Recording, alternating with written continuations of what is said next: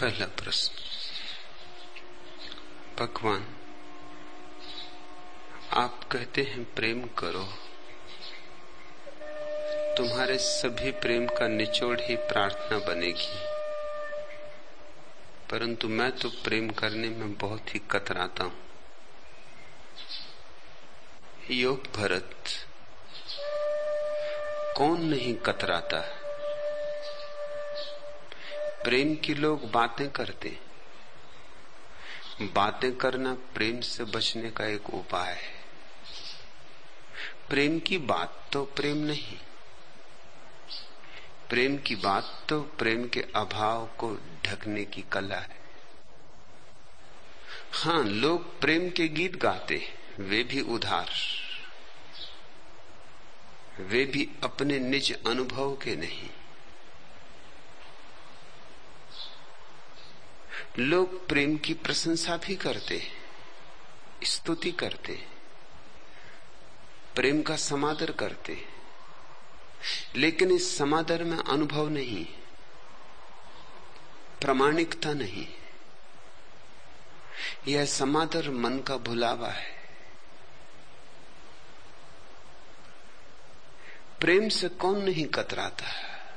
कतराना ही होगा, क्योंकि प्रेम है जोखम का काम। प्रेम से बड़ी जोखम कोई और नहीं। प्रेम मांगता है दुस्साहस, क्योंकि प्रेम है अभियान, अज्ञात की यात्रा, और मुफ्त नहीं होती यह यात्रा।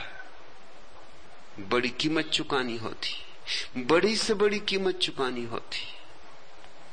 स्वयं को ही जो अर्पित कर सकता है, वही प्रेम का स्वाद लेने में समर्थ होगा। अहंकार का विसर्जन है प्रेम। प्रेम का ठीक अर्थ समझ लो तो कठिनाई समझ में आ जाएगी। अहंकार का विसर्जन है प्रेम का अर्थ। जब किसी के भी संदर्भ में तुम मैं भाव को छोड़ देते हो, वहीं प्रेम की अविरल धारा बह उठती। फिर वह स्त्री हो, पुरुष हो, गुरु हो, परमात्मा हो,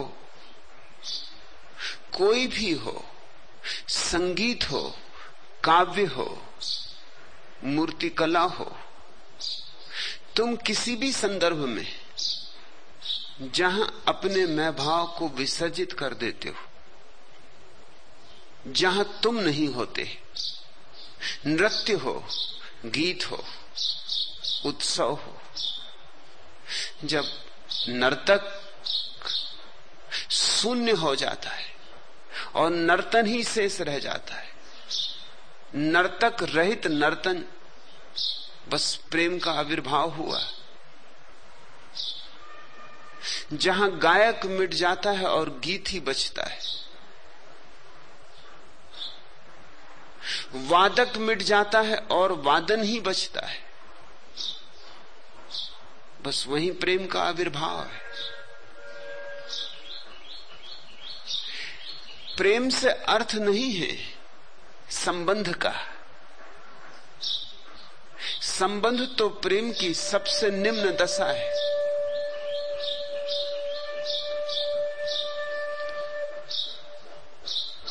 संबंध तो ऐसा है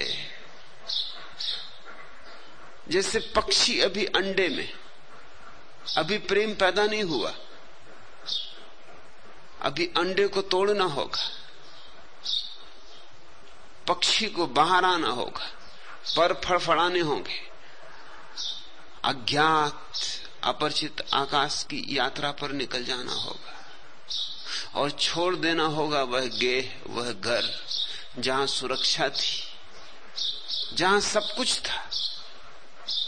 अंडे में पक्षी कितना सुरक्षित था, न भोजन की चिंता, न दुश्मनों का डर, न मृत्यु का कोई बोध, न जीवन की अड़चने, समस्याएं, कुछ भी तो ना था। शांत, निश्चिंत, सुरक्षित अस्तित्व था। तोड़ दिया उस अंडे को, और चल पड़ा एक ऐसी यात्रा पर जो कहां समाप्त होगी कुछ पता नहीं, कोई गंतव्य है भी या नहीं यह भी पता नहीं। और उन पंखों का भरोसा जिनके सहारे कभी उड़ाना था, दुस्साहस चाहिए। संबंध की तरह प्रेम तो ऐसा है जैसे अंडे में पक्षी। मैं जिस प्रेम की बात कर रहा हूं वह संबंध से अतीत प्रेम है। वह प्रेम की भाव दशा है। प्रेम एक संबंध नहीं वरन मन की एक शांत मौन आनंदित अनुभव की स्थिति। प्रेम एक स्थिति, संबंध नहीं। और तब प्रेम प्रार्थना बन जाता है। और जैसे जैसे प्रार्थना गहरी होती है, प्रार्थना ही परमात्मा बन जाती। परमात्मा कहीं और नहीं है, प्रेम का ही अंतिम रूप है। काम है प्रेम का निम्नतम रूप और राम है प्रेम का आत्यंतिक रूप। यात्रा है काम से राम तक।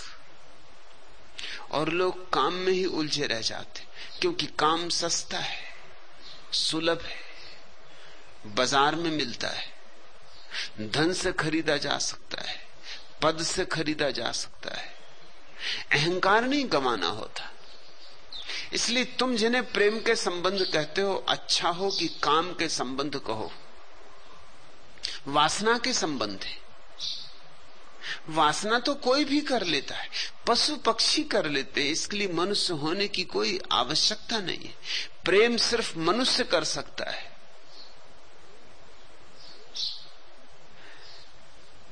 वासना में जो भी जहर है, उससे जब वासना बिल्कुल ही मुक्त हो जाती तो प्रार्थना का जन्म होता है। जैसे कीचड़ कमल बन जाए, ऐसे वासना प्रार्थना बन जाती। मैं उस आत्यंतिक प्रेम की ओर तुम्हें पुकार रहा हूं। और भरत, भय तो लगेगा, कभी गए नहीं उस मार्ग, डर तो पकड़ेंगे, बचना भी चाहोगे।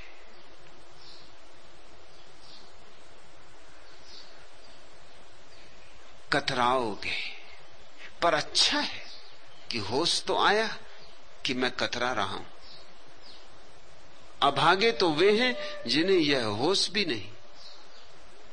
कतरा भी रहे और मान भी रहे कि बड़े प्रेम में पत्नी को प्रेम करते, पति को प्रेम करते, बच्चों को प्रेम करते, परिवार को, मित्रों को।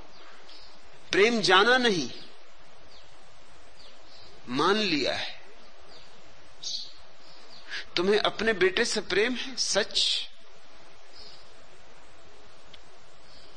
या कि बेटा तुम्हारी महत्वाकांक्षा को भरने का एक उपाय है, एक साधन, कि तुम जो बंदूक नहीं चला पाए शायद उसके सहारे चला लो, कि तुम जो पद नहीं पा पाए शायद उसके सहारे पालो, उसके बहाने, उसके निमित्त पालो, कि तुम जो धन नहीं कमा पाए चलो बेटा कमाएगा। तुम तो न रहोगे लेकिन तुम्हारा कोई अंश रहा आएगा। तुम कहीं बेटे में अपनी शाश्वतता तो नहीं खोज रहे हो। ये तो तुम्हें पता है ये देह मर जाएगी, लेकिन चलो इस देह का एक अंश बचेगा, किसी रूप में तो जीऊंगा, मेरा नाम तो रहेगा, किसका बेटा है। पुराने दिनों में जिसको बेटा नहीं होता था उससे ज्यादा दुखी आदमी नहीं होता था, क्योंकि वंश परंपरा कौन चलाएगा। बेटा तो होना ही होना चाहिए। अपना ना हो तो उधार भी चलेगा, गोद ले लेना पड़े तो भी चलेगा, क्योंकि हम तो मिट जाएंगे ये जाहिर है। चलो कुछ तो छूट जाएगा, नाम भी बच रहा, तो कोई तो पितृपक्ष में पानी चढ़ाएगा।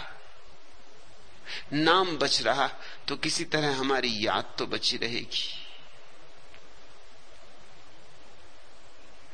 आदमी बचना चाहता है मृत्यु से, इसलिए बच्चों को प्रेम करता है। पत्नी से तुम प्रेम करते हो या कि केवल साधन है जिसका शोषण करते हो? पति से तुम प्रेम करते हो या कि केवल एक साधन है, एक आर्थिक उपाय है, भोजन, घर का आयोजन है, व्यवस्था है? प्रेम न तो व्यवस्था है न अर्थशास्त्र है, प्रेम न तो सुविधा है न सुरक्षा है, प्रेम तो एक काव्य है। और काव्य को अनुभव करने की संवेदनाशीलता कितने लोगों में है? कितने लोग हैं जो फूलों को देख के मस्त होते हो? कितने लोग हैं जो आकाश के तारों को देखकर आनंद से भर जाते हो? जिनके जीवन में आकाश के तारों का कोई परिणाम नहीं होता हो, जो पक्षियों के गीत सुन के पुलक न उठते हो, जो फूलों को हवा में नाचते देखकर पैरों में घूंघर न बांध लेते हो, वे प्रेम कर सकेंगे? असंभव। पत्थर हैं वे, अभी उनके भीतर पाषाण पिघला नहीं, और उसी पत्थर को मैं अहंकार कह रहा हूं। और वही अहंकार कतराता है, बचता है। और अहंकार के सबसे बचने का जो महत्वपूर्ण उपाय है वो ये है कि वो तुम्हें ये भ्रांति दिलवा देता है कि प्रेम तो तुम करते ही हो, और क्या प्रेम, यही तो प्रेम है।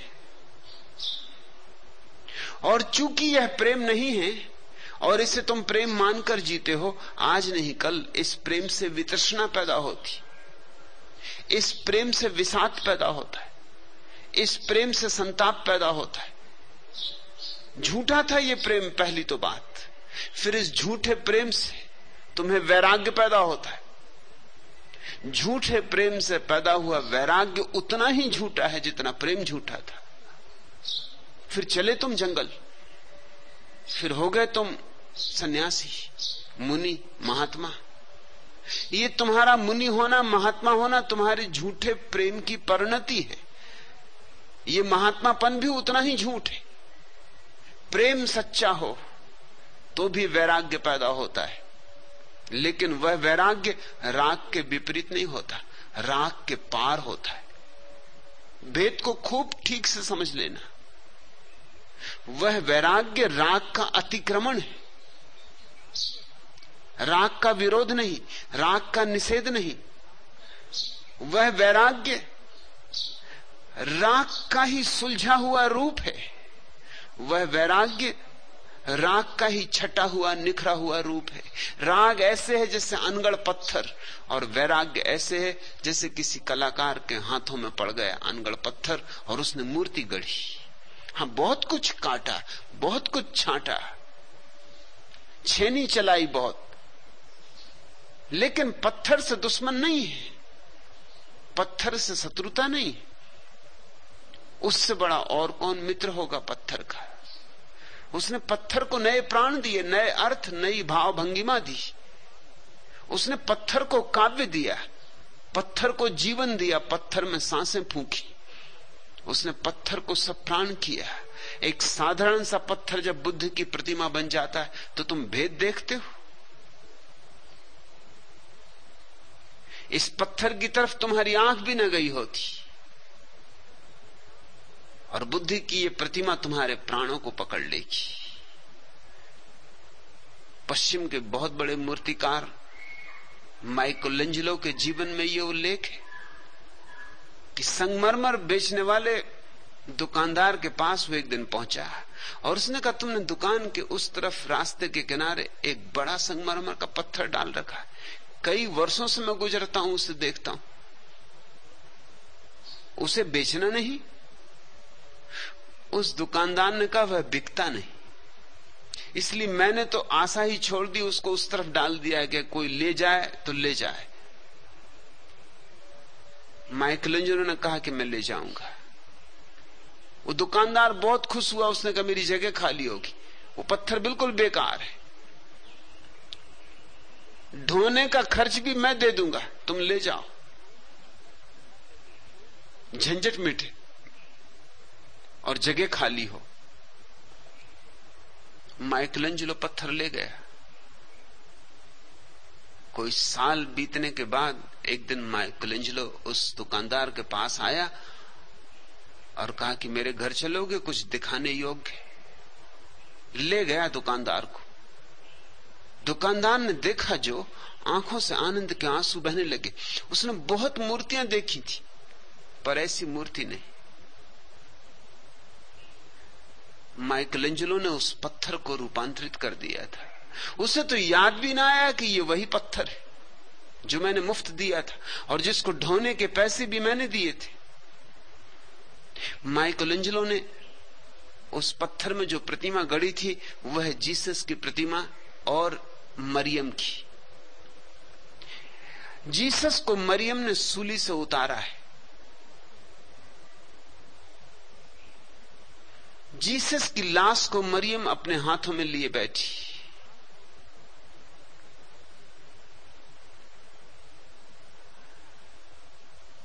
कहते हैं ऐसी अद्भुत प्रतिमा दूसरी नहीं। अभी कुछ 2 या 3 साल पहले एक पागल आदमी ने इसी प्रतिमा को रोम में पत्थर हथौड़ा लाकर तोड़ दिया।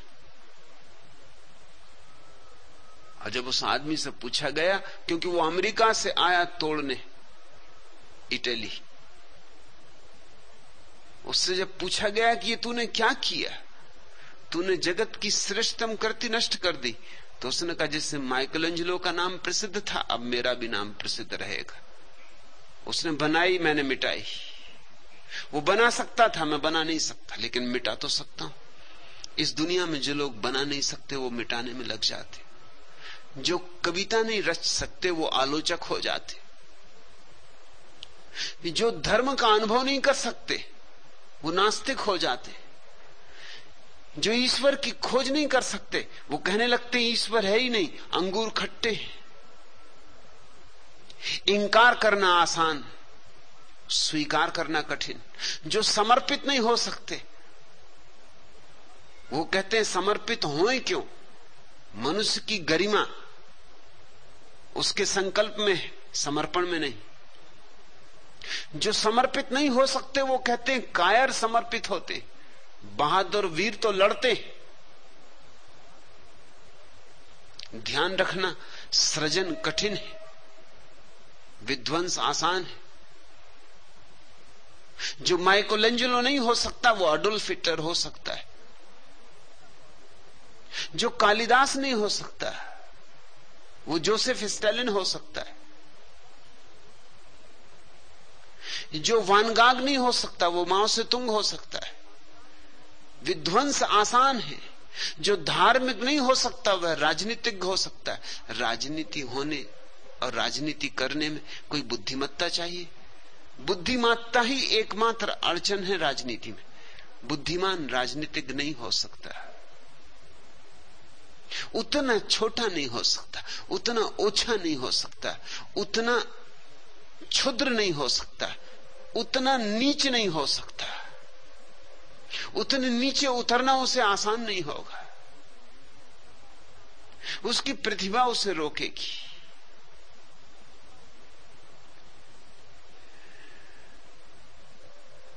पत्थर को सुंदर मूर्ति में निर्मित कर लेना प्रेम को जानने का एक उपाय है। साधारण शब्दों को जोड़कर एक गीत रच लेना प्रेम को जानने का एक उपाय है। नाचना कि सितार बजाना कि बांसुरी पे एक तान छेड़ देना, ये सब प्रेम के ही रूप हैं।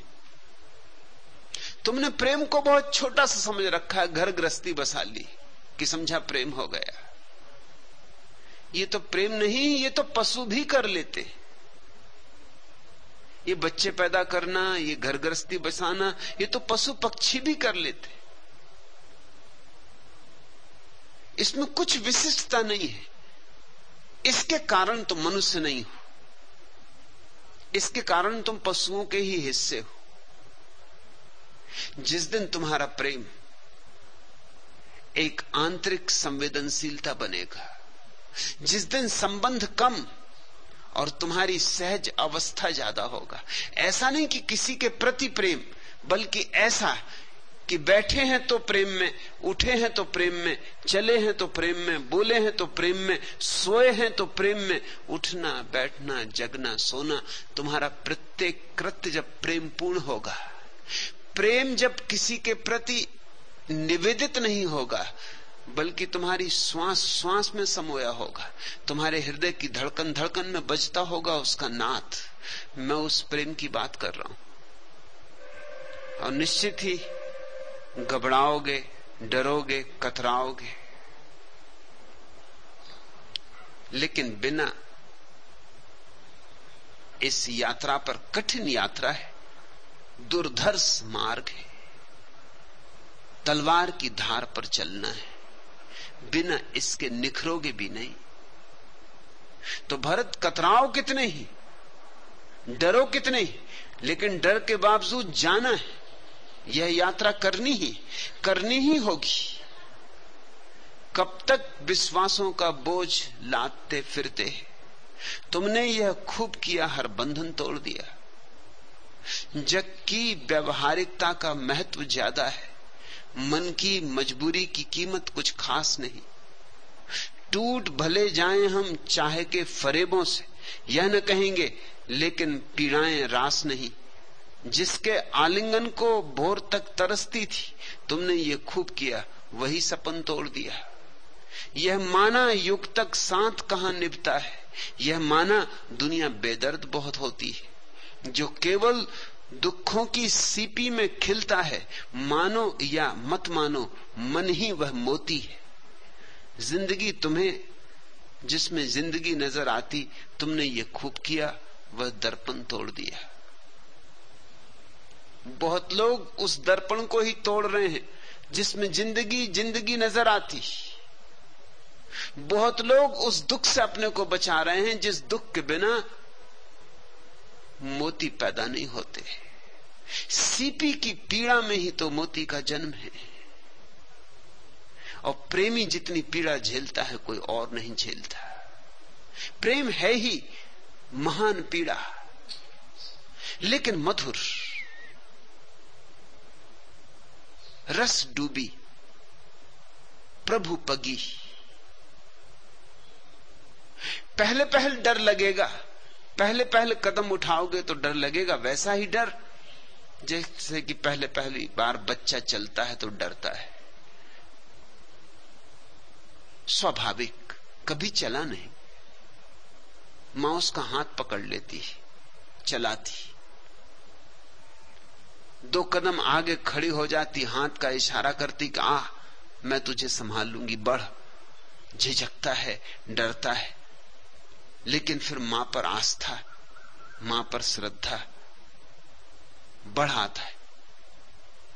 1 कदम चल लेता है तो उसके आनंद, उसके उल्लास का अंत नहीं। जैसे मंजिल पा ली, मां तक 1 कदम चल के मां की गोद में गिर गया है और ऐसा आनंदित है जैसे अब और करने को कुछ शेष नहीं रहा।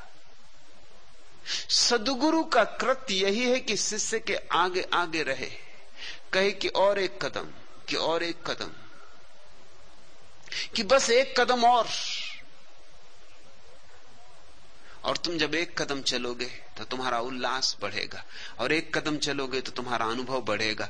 2 कदम चलने की हिम्मत आएगी, 2 कदम चलोगे तो 3 कदम चलने की हिम्मत आएगी। और जैसा लाओसू ने कहा है, 1-1 कदम चल के हजारों मील की यात्रा पूरी हो जाती। मगर पहला कदम निश्चित ही कठिन होता है भरत। तुमने अगर देखा हो, नया नया पक्षी जब उड़ने को होता है तो अक्सर उसकी मां को उसे धक्का देना होता है, नहीं तो वो घोंसले को पकड़ के ही बैठा रहता है। पर फड़फड़ाता है, देखता है आकाश, आकाश की नीलिमा उसे भी पुकारती, किसे नहीं पुकारती। अनंत किसे नहीं छूता, इतना पत्थर तो कोई भी नहीं है। छूता है डर के कारण, तुम अंगीकार नहीं करते उसके आमंत्रण को, वह बात और। बुलाता है, तुम बहरे बने बैठे रहते हो भय के कारण, वह बात और। लेकिन चांद तारों के इशारे किसे नहीं अनुभव में आते, नहीं तुम उन इशारों को मान के चलते हो, यह तुम्हारी मर्जी, ये तुम्हारी कायरता, ये तुम्हारी नपुंसकता। देखता है पक्षी और पक्षियों को उड़ते, इसलिए तो तुम्हारे पास इतने पक्षी उड़ा रहा हूं। बुद्ध, महावीर, कृष्ण, कबीर, नानक, दादू, फरीद, इतने पक्षी उड़ा रहा हूं तुम्हारे आसपास। लाओसु, च्वांगतसु, लीतसु, मोहम्मद, बहाउद्दीन, मंसूर, इतने पक्षी उड़ा रहा हूं तुम्हारे पास कि इन उड़ते हुए पक्षियों को देख के भी तुम्हारे पंख फड़फड़ाने लगे, कि तुम्हें लगे कि मैं कब तक बैठा रहूंगा, क्या मुझे इसी पिंजरे में बंद रह जाना, और जबकि द्वार खुले, जबकि पिंजरा बंद नहीं, क्या मुझे इसी घोंसले में आबद्ध रह जाना है, जबकि कोई और तुम्हें रोक नहीं रहा सिवाय तुम्हारे भय के, और तुम्हारे अतिरिक्त तुम्हारा भय कौन तोड़ेगा। इतने पक्षी तुम्हारे पास उड़ा रहा हूं तुम्हारे आकाश में, इसको ही सत्संग कहते हैं, जहां और उड़ते पक्षियों को देख के तुम्हें ये बात ख्याल में आने लगे कि मैं भी तो इन जैसा हूं, ये पंख मेरे पास भी तो रहे, तुम फड़फड़ा के देख लो, तुम जरा 2 कदम आकाश में उठा के देख लो। अक्सर ऐसा होता है कि मां को धक्का देना पड़ता है, वही धक्का गुरु देता है। धक्का देते समय मां अच्छी ना लगती होगी पक्षी को, यह भी याद रखना। किसको अच्छी लगेगी ऐसी मां? दुश्मन मालूम होती होगी, धक्के देती। गुरु भी अच्छा नहीं लगता जो धक्के देता है। तुम सांत्वना की तलाश में आते हो, धक्कों की तलाश में नहीं, इसलिए तुम्हें पंडित पुजारी ज्यादा प्रीतिकर लगते, या बंधे बंधाए लकीरों के फकीर, जैन मुनि, बौद्ध भिक्षु, हिंदू सन्यासी, मुसलमान फकीर, बंधे बंधाए लोग जो तुम्हें धक्का नहीं देते, उल्टे तुम्हें सांत्वना देते, तुम्हारी पीठ थपथपाते हैं कि बेटा तुम खूब अच्छा कर रहे हो, एक अस्पताल और खुलवा दो, एक स्कूल और खुलवा दो, फकीरों को दान देना, भिखमंगों को भिक्षा देना, ब्राह्मणों को भोजन करवाना, यज्ञ करवा देना, हवन करवा देना, मगर घोंसले को छोड़ना मत। घोंसले में मजे से बैठे रहो, हवन चलता रहेगा, हवन के चलने से घोंसले से छूटने का क्या संबंध है। पंडित पुजारी आके प्रार्थना कर जाएंगे, वो कहते हैं तुम क्यों झंझट में पड़ते हो प्रार्थना करने की, बेटा तुम तो कमाई करो, इतनी देर में तुम हजारों कमाओगे, और मैं 10-5 रुपए में तुम्हारी प्रार्थना कर जाता हूं, सीधा हिसाब है, क्यों इतना नुकसान उठाते हो। यज्ञ हवन हम करने को है, ये हमारा व्यवसाय है, हम अपने व्यवसाय में कुशल है, तुम अपने व्यवसाय में कुशल हो। एक भिखमंगे ने अमेरिका के बहुत बड़े करोड़पति एंड्रू कार्नेगी को एक दिन पकड़ लिया सुबह सुबह घूमते बगीचे में, और कहा कि मुश्किल से मिले, आज तो कुछ लेके जाऊंगा, जब भी आता हूं तो नौकर चाकर बाहर से ही टहला देते। एंड्रू कार्नेगी ने उस भिखमंगे को देखा, मस्त, लंबा, स्वस्थ युवा। एंड्रू कार्नेगी ने कहा तुम्हें शर्म नहीं आती, मुस्तंड होकर भीख मांगते हो। उस भिखमंगे ने कहा सुनो, तुम्हारा धंधा क्या है? एंड्रू कार्नेगी ने कहा मेरा धंधा बैंकिंग का है। सबसे बड़ा बैंकर था कार्नेगी। तो उस भिखमंगे ने कहा मैं तो तुम्हें सलाह नहीं देता कि बैंकिंग किस तरह करो, कभी बाप दादे भीख मांगी? तुम्हें भीख मांगने की कला आती? अपनी सलाह अपने पास रखो। जो इतना मुस्तंड मालूम हो रहा हूं वो इसीलिए क्योंकि भीख मांगता हूं। तुम क्यों नहीं मुस्तंड मालूम हो रहे? जरा अपना चेहरा आईने में देखो। मस्त हूं, कल की फिक्र नहीं है। कल फंसेगा फिर कोई, जैसे आज तुम फंस गए। और ध्यान रखो, ये मेरा व्यवसाय है और ये पुश्तैनी व्यवसाय है। ये मैं ही नहीं कर रहा हूं, मेरे बाप भी करते थे, मेरे बाप के बाप भी करते थे। हम इसकी कला जानते हैं और इससे बेहतर कोई धंधा नहीं अगर पूछते ही हो तो। न कुछ लागत, न कोई ब्याज बट्टा, बस सुबह से उठे और जरा दो चार आदमियों को तलाशना, कोई न कोई मिल ही जाता है। और फिर धीरे धीरे हम कुशल हो जाते हैं जानने में भी कि कौन देगा कौन नहीं देगा। एंड्रू कार्नेगी ने उसे कुछ दिया और कहा कि मैं इस कारण दे रहा हूं कि मैंने तेरे जैसा हिम्मत भर भिखमंगा नहीं देखा कि तू मुझसे कह सका कि जब हम तुम्हें सलाह नहीं देते तुम हमें क्या सलाह देते हो। ये बात मुझे जची। बात तो ठीक ही है, हम क्या जाने भिखमंगे के राज। हमें सलाह नहीं देनी चाहिए। पंडित पुरोहित है, वो धंधा जानते हैं। वो कहते हैं हम धंधा कर देंगे। हमारी पहचान शास्त्रों से। तुम पूजा भी करोगे तो तुम्हारी पूजा अनगढ़ होगी। हमारी पूजा में व्यवस्था होगी, नियोजन होगा, प्रक्रिया होगी, ठीक ठीक होगी, सम्यक होगी। और हम सस्ते में निपटा देते हैं, हमारा भी काम हो जाता है। और तुम इतनी देर में कितना कमा लोगे? पंडित पुजारी तुम्हें सांत्वना दे रहे हैं, धक्के नहीं। इसलिए पंडित पुजारियों को कभी सूली लगी? तुमने सुना कि किसी देश में किसी पंडित को लोगों ने पत्थर मारे हो, कि किसी पुजारी को सूली दी हो, कि किसी पुरोहित की हत्या की हो? ये हुआ ही नहीं कभी। लोग पंडित पुजारी पुरोहितों के पैर छूते हैं, सम्मान करते। जो तुम्हारी मलम पट्टी करते रहते हैं, जो तुम्हारे गांव को ढांकते रहते हैं फूलों से, सुंदर सुंदर फूलों से, उनका तुम सम्मान न करोगे तो और क्या करोगे? जो लोग पंडित पुरोहितों को सम्मान करते थे उन्हीं लोगों ने जीसस को सूली चढ़ाया। आखिर जीसस का कसूर क्या था? जीसस धक्के दे रहा था। जीसस तुम्हारी मां की तरह। और धक्के अच्छे नहीं लगते, धक्के कभी अच्छे नहीं लगते। इसलिए मुझे इतनी गालियां पड़ेंगी, बढ़ती रहेंगी। जैसे जैसे मैं धक्के दूंगा, जैसे जैसे मेरे सन्यासी पंख फड़फड़ाएंगे और आकाश में उड़ेंगे, और जैसे जैसे ये गैरिक पक्षियों से आकाश गैरिक होने लगेगा, जैसे सुबह होने लगी हो और जैसे पूरब सुर्ख हो गया हो, वैसे वैसे गालियां बढ़ती जाएंगी, पत्थर भी बढ़ते जाएंगे, सूली भी लग सकती है। वह सब संभव है, क्योंकि धक्के कोई पसंद नहीं करता। लोग सांत्वना चाहते हैं, पीठ ठोको।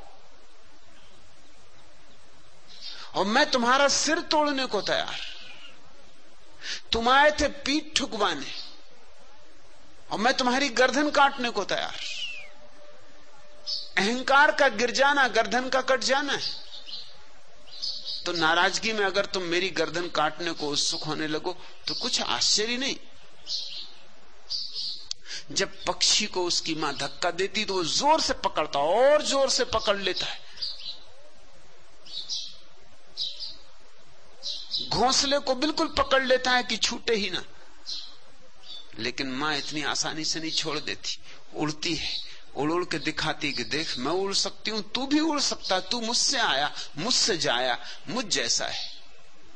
अमृतस्य पुत्र, तू भी अमृत का पुत्र है। यही तो गुरु कहते कि जैसे मैं वैसे तू। बुद्ध मरने लगे तो आनंद रोने लगा। बुद्ध ने कहा मत रो, क्योंकि जैसा मैं वैसा तू। अप दीपो भव, अपना दिया बन। कब से तो कहता हूं ना समझ, उड़। तू उड़ सकता है। मुझे उड़ते देख के तुझे इतनी समझ नहीं आई? जैसा मैं वैसा तू। भेद हम में जरा भी नहीं, लेकिन लोग बड़े अजीब हैं। लोग इतने अद्भुत हैं, उनकी विक्षिप्तता ऐसी गहरी है, उनकी बेहोशी ऐसी सघन है कि जब बुद्ध उनसे कहते हैं कि जैसे हम वैसे तुम, तो वो क्या सुनते हैं मालूम? वो सुनते हैं कि जैसे हम वैसे ही बुद्ध। सो कोई फर्क नहीं, सो तुम भी कहीं पहुंचे नहीं। हम बीमार पड़ते सो तुम बीमार पड़ते, हम बूढ़े हो गए सो तुम बूढ़े हो गए, हम मरेंगे सो तुम मरेंगे, तो फर्क क्या? जैसे हम वैसे तुम ही तो कहते हो। एक आदमी पागल हो गया था और उसे एक पागलपन छा गया, अजीब पागलपन, कि मैं मर गया हूं, जिंदा, और माने नहीं। अब अगर कोई जिंदा आदमी कहे कि मैं मर गया हूं, तो कैसे मनाओगे कि नहीं मरे हो? सब तरह के उपाय किए, घर के लोगों ने, थक गए, परेशान हो गए, वो माने ही नहीं। भोजन करे, स्नान करे, सोए, मगर ये ना माने कि मैं जिंदा हूं। कहे मैं प्रेत हो गया हूं। प्रेत भी भोजन करते, प्रेत भी सोते, स्नान करते। तुम मानो या ना मानो, वो कहे, तुम लाख मुझे समझाओ, मैं अपना अनुभव अपने भीतर से जान रहा हूं कि मैं मर चुका। तुम नाहक समय खराब ना करो, अपने काम में लगो। अंततः उसे मनोवैज्ञानिक के पास ले जाया गया। मनोवैज्ञानिक ने भी बहुत कोशिश की, आखिर उसे एक सूझ आई।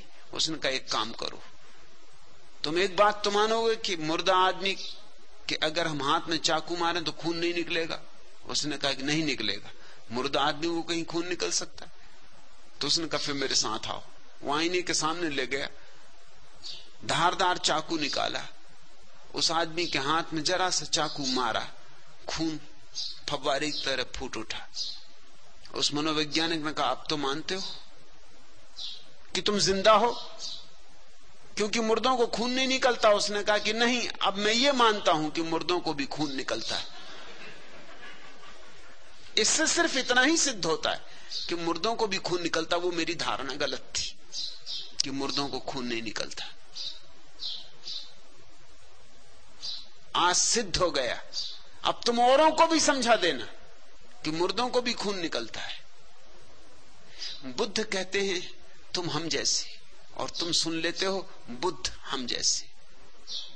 जरा सी बात का फर्क, शायद वही की वही बात है एक अर्थ में तो, मगर कितने अर्थ बदल गए।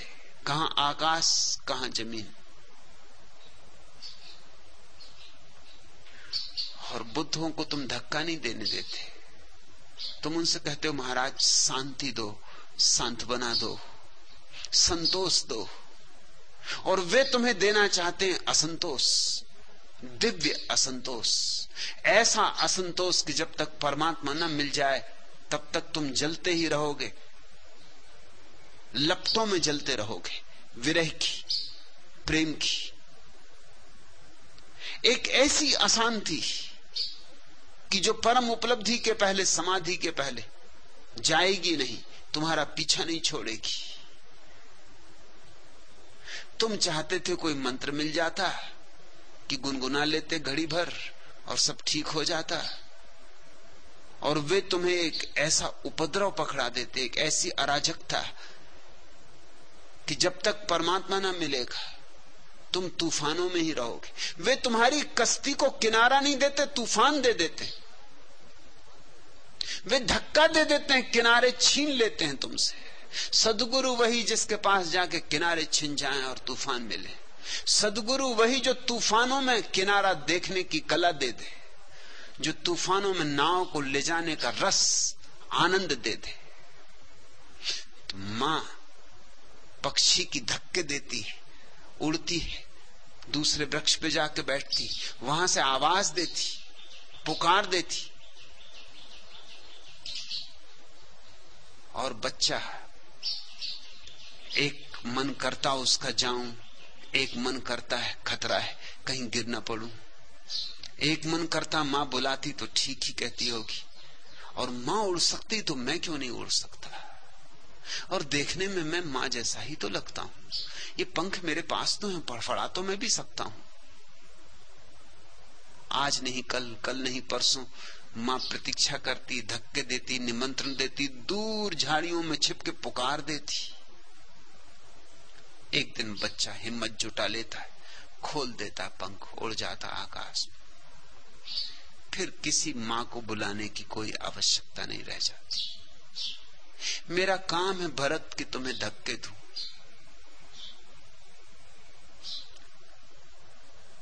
मेरा काम है कि तुम्हें प्रेम के तूफान में छोड़ दूं।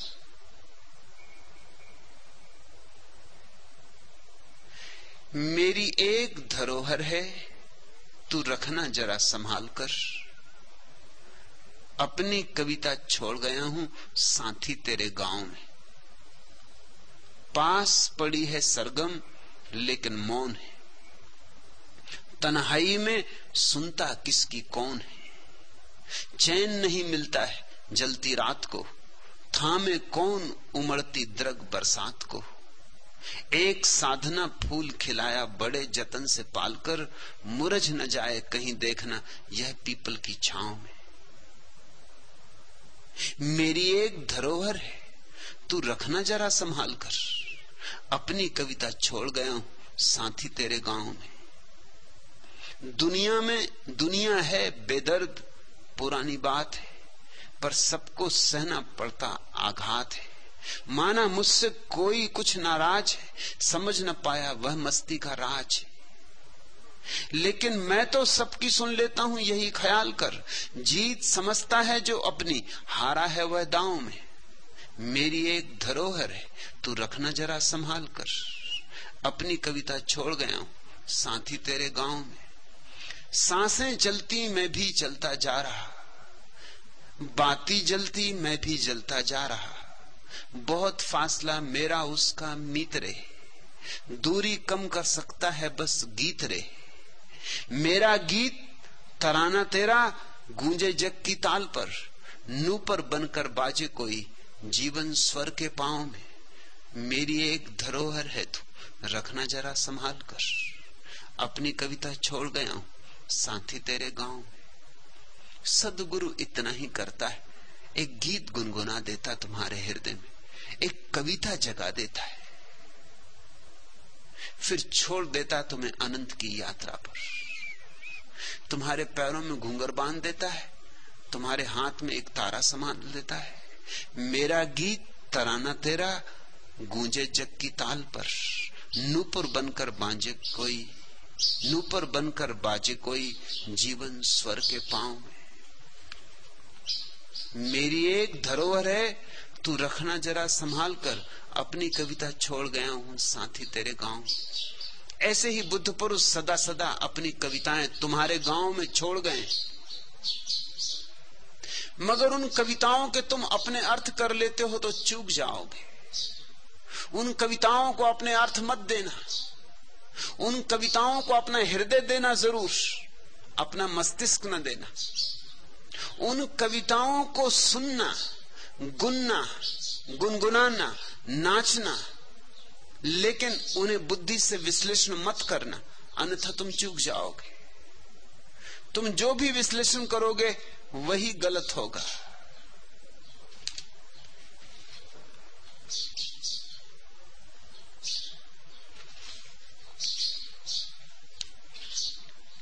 मुल्ला नसरुद्दीन बस में यात्रा कर रहा था। वो थोड़ी थोड़ी देर में बस के कंडक्टर से कहता जा रहा था, साहदरा आने पे बता देना। कंडक्टर ने कहा, चिंता मत करो बड़े मियां, अभी तो बहुत दूर है। भीड़ अधिक होने की वजह से कंडक्टर मुल्ला को बता ना पाया और बस आगे निकल गई। मुल्ला ने फिर पूछा, अब साहदरा और कितनी दूर है?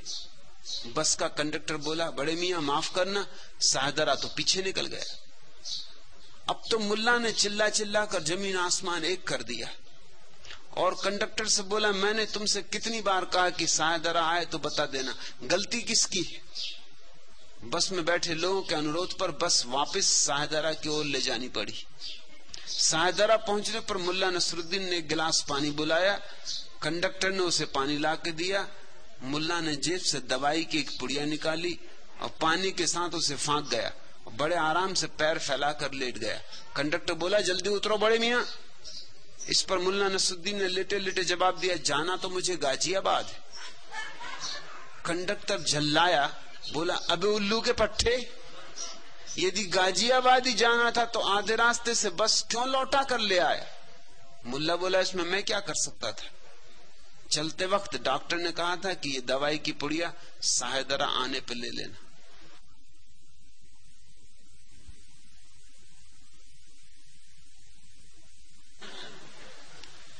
तुम क्या समझोगे ये तुम पे निर्भर है।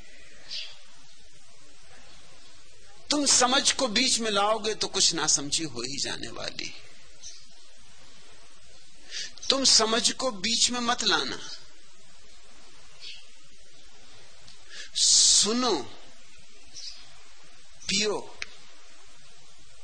मस्त हो। समझ तुम्हारी काम की नहीं, क्योंकि समझ तो तुम्हें समझाएगी कि पकड़े रहो जोर से अपने नीड़ को, छोड़ मत देना। पकड़े रहो अपनी पुरानी धारणाओं को, छोड़ मत देना, क्योंकि उन्होंने इतने दिन तक सुरक्षा दी है।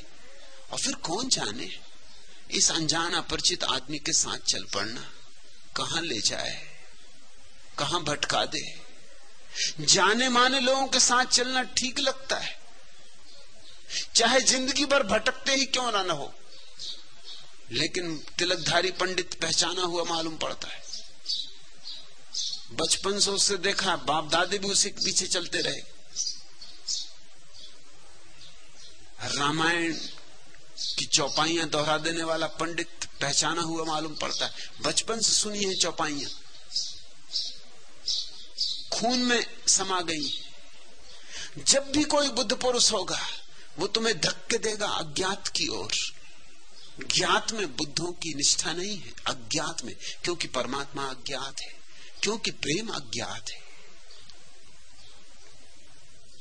होली के दिन थे, मुल्ला नसरुद्दीन एक नाई की दुकान पर दाढ़ी बनवा रहा था और नाई ने डट के भांग पी रखी थी। दाढ़ी बनाते बनाते उसने मुल्ला का गाल ही उस तरह से काट दिया। मुल्ला बड़ा नाराज हुआ और नाई से बोला, देखो जी, 1000 बार तुमसे कहा है लेकिन समझे नहीं तुम अभी तक, ये भांग खाने का परिणाम है। नाई बोला, आहा, तभी तो मैं कहूं कि गाल इतना मुलायम क्यों।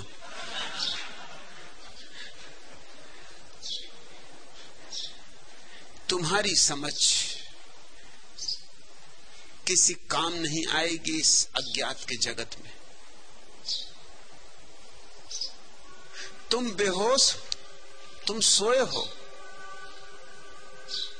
तुम्हारी आंखें बंद हैं, तुम आंख वालों की बातें समझ नहीं सकते।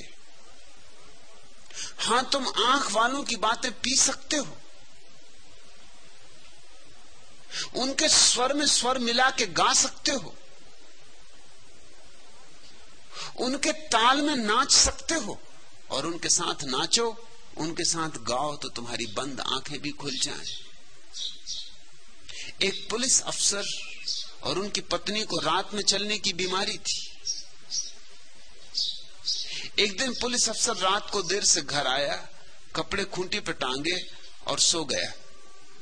पत्नी ने देखा कि उसके कोट की जेबें घूस के माल से फटी पड़ रही। वो धीरे से उठी और 1000 रुपए जेब से निकालने लगी। पुलिस अफसर भी कोई साधारण आदमी तो था नहीं। उसने झट पत्नी को रंगे हाथों पकड़ लिया और रोबीली आवाज में बोला, ए बदमाश औरत, शर्म नहीं आती पुलिस के उच्च अधिकारी की चोरी करते हुए? चल थाने, तुझे मजा चखाऊं।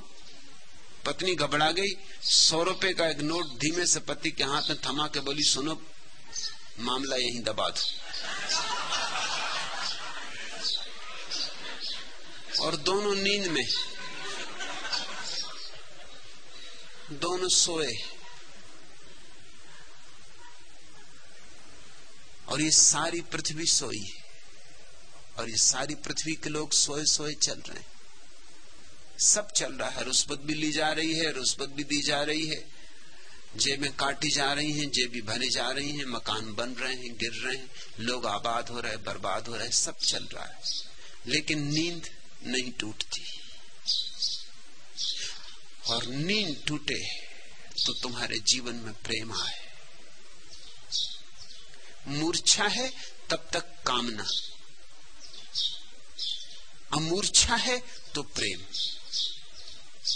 इसलिए भरत जागो, भय तो लगेगा, क्योंकि सोने में जो सपने देख रहे हो वो सब छोड़ने पड़ेंगे।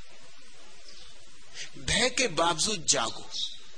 और अच्छा हुआ कि तुम्हें इतना समझ में आ गया कि तुम कतरा रहे हो। ये पहला कदम है। अब दूसरा कदम यह है कि कतराने को पड़ा रहने दो एक तरफ, और हिम्मत से प्रेम की यात्रा करो, क्योंकि प्रेम की यात्रा ही प्रभु के मंजिल तक ले जाती। लेकिन मेरे प्रेम को ठीक ठीक से समझ लेना, अपने अर्थ मत बिठाना।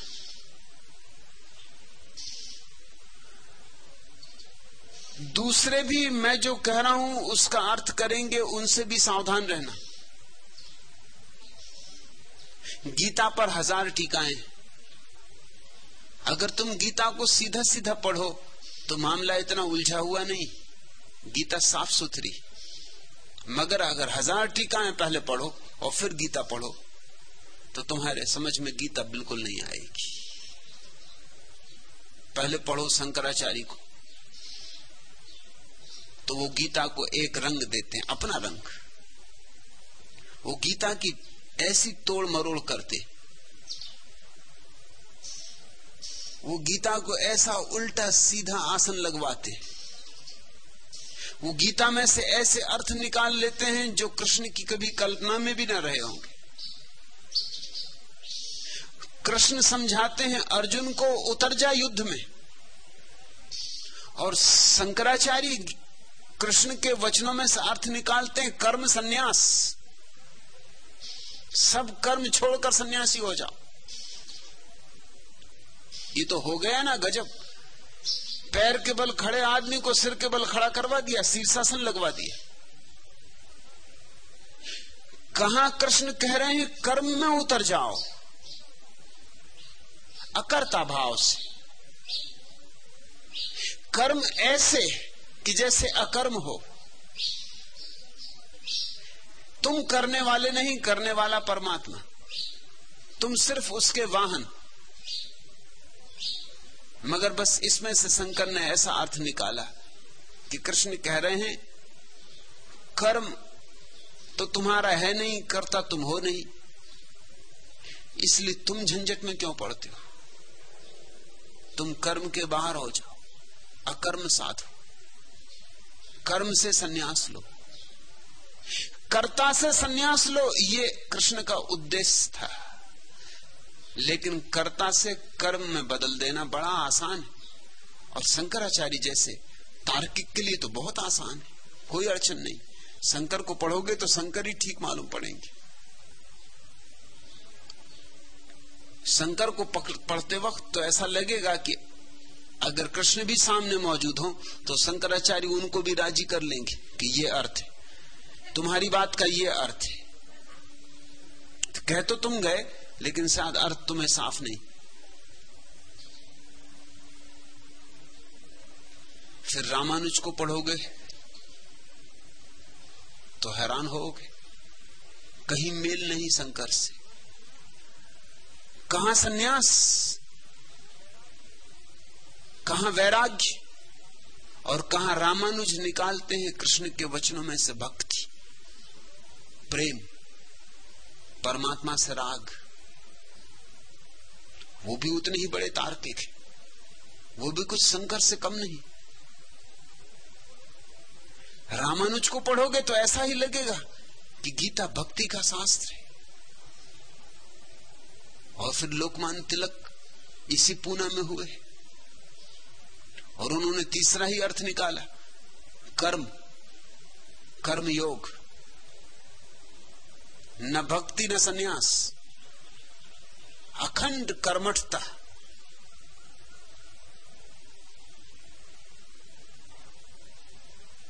मराठी मानुष को खूब जमी होगी बात, अखंड कर्मठता। ये रही कुछ बात। क्या सन्यास, क्या भक्ति। हो जाए मुठभेड़, लग जाओ कर्म में, टूट पड़ो कर्म में। कहते हैं जिस दिन लोकमान्य तिलक की पत्नी की मृत्यु हुई, वो केसरी के दफ्तर में काम कर रहे थे, उनका अखबार केसरी।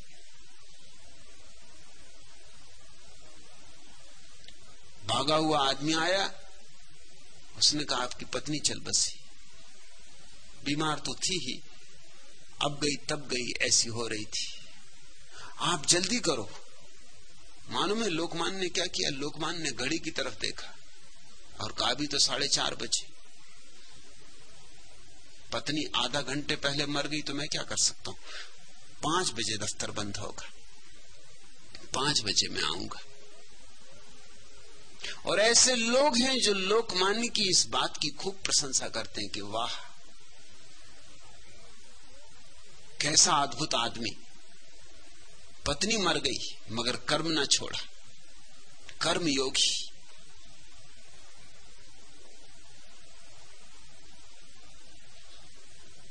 पांच बजे नियम से घड़ी से आएंगे। जैसे पत्नी के हाथ में है मरना कि कब मरे, 4:30 बजे मरे कि 5 बजे मरे। अगर होशियार होती तो रविवार को मरना था, छुट्टी के दिन।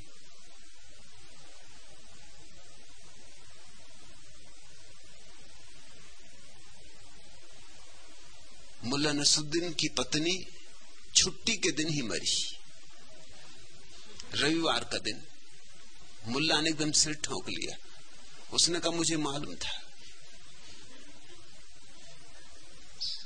कि वो मरते वक्त भी मुझसे बदला लेगी। आज पिकनिक पे जाना था, सुंदर मौसम, दुष्ट को क्या दिन सूझा मरने के लिए। और भी कभी मर सकती थी, सप्ताह में 7 दिन होते, मगर आज ही मरना था। मुझे पता ही था कि वो जरूर कोई ऐसा मौका चुनेगी कि आखिरी दम भी मुझे सता जाए।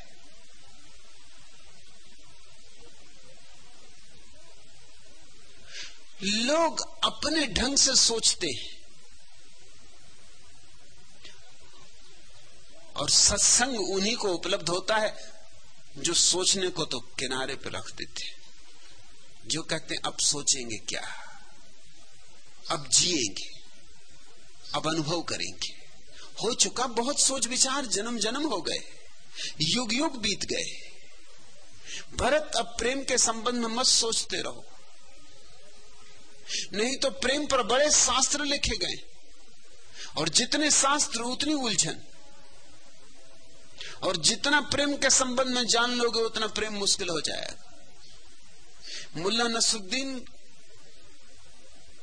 अपने बेटे फजलू से कह रहा था, क्या तुम्हारे मास्टर जी समझ गए कि ये सवाल हल करने में मैंने तुम्हारी मदद की थी? फजलू बोला हां। वो एकदम देखते ही समझ गए, तत्काल बोले कि ये काम 2 आदमियों का लगता है, केवल एक आदमी इतनी गलतियां कर ही कैसे सकता। तुम भी किसी एकाध पंडित के लक्षण नहीं दे रहे हो, अनेक पंडितों के लक्षण दे रहे हो। अनेक ज्ञानियों, अनेक महात्माओं ने तुम्हें बिगाड़ा और बर्बाद किया है। तुम्हारी खोपड़ी में इतना कचरा भर गया है, सारा कचरा खाली करो। प्रेम के संबंध में जो जानते हो भूल जाओ, तो संभावना है प्रेम को जानने की। परमात्मा के संबंध में जो जानते हो भूल जाओ, तो संभावना है परमात्मा को जानने की। फिर से अज्ञानी हो जाओ तो ज्ञान का आविर्भाव हो सकता है।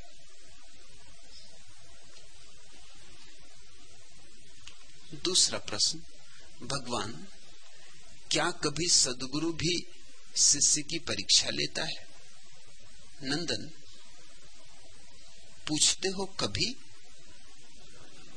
प्रतिपल लेता है, पल पल लेता है। सदगुरु के पास होना परीक्षा है, सत्संग परीक्षा है, सतत अहिर्निश। तुम्हें समझ में आए या ना आए, सतगुरु के पास कोई ऐसी परीक्षा नहीं होती जैसे विश्वविद्यालय में होती, कि घोषणा की गई कि फला तारीख से परीक्षा शुरू होगी, और फिर घंटा बजा और तुम परीक्षालय में गए और कापियां बटी, और फिर तुमने निकाले सब नोट्स वगैरह जो तुम ले आए हो छिपा के।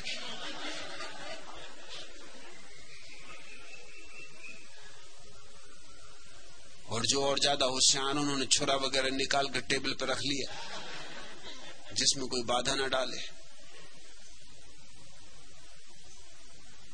और परीक्षा शुरू।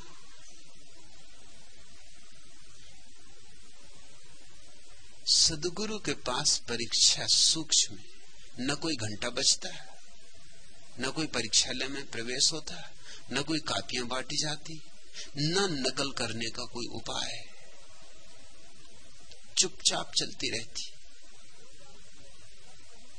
हो जाती है तब कहीं पता चलता है कि अरे परीक्षा हो गई। हो जाने के बाद भी पता चल जाए तो समझो कि बहुत सौभाग्यशाली हो तुम, नहीं तो हो भी जाती परीक्षा और पता भी नहीं चलता। लोग उत्तीर्ण भी होते रहते हैं, अनुत्तीर्ण भी होते रहते हैं, उनको कभी खबर भी नहीं लगती कि क्या हो रहा है। बेहोशी ऐसी। एक सूफी कहानी, एक दरवेश के पास कोई आदमी आया और उसने उसे एक सिला हुआ कपड़ा भेंट दिया। उसी समय दरवेश ने अपनी झोली में हाथ डाला और एक मछली निकाल के उस आदमी को दी। जिस आदमी ने कपड़ा भेंट किया था उसको तत्क्षण एक मछली निकाल के दे दी। दरवेश के पास बैठे उसके बहुत से शिष्यों ने ये देखा तो उस आदमी और अपने गुरु के बीच हुए उस आदान प्रदान का रहस्य जानने के लिए आपस में बहस करने लगे। मामला क्या? न वो कुछ बोला, चुपचाप आके कपड़ा भेंट किया। और कपड़ा, और अचानक गुरु ने झोली में से मछली क्यों निकाली और कुछ न सोचा। मछली कपड़े का क्या लेना देना, और तत्क्षण उसको मछली पकड़ा दी। इस आदान प्रदान में जरूर कुछ रहस्य, कोई गुह्य बात, कोई गुप्त राज जो हमसे चूका जा रहा है। ये ऊपर का लेन देन है, भीतर कुछ और मामला है। कपड़ा किसी चीज का प्रतीक होगा, मछली किसी चीज की प्रतीक होगी। बड़ा हुआ पो चला, बड़ा वाद विवाद शुरू हो गया, क्योंकि ऐसी चीजों में वाद विवाद की तो खूब गुंजाइश। अब मछली का जो मतलब करना हो, कपड़े का जो मतलब करना हो, बोला कोई कुछ है नहीं, शब्द आए नहीं बीच में।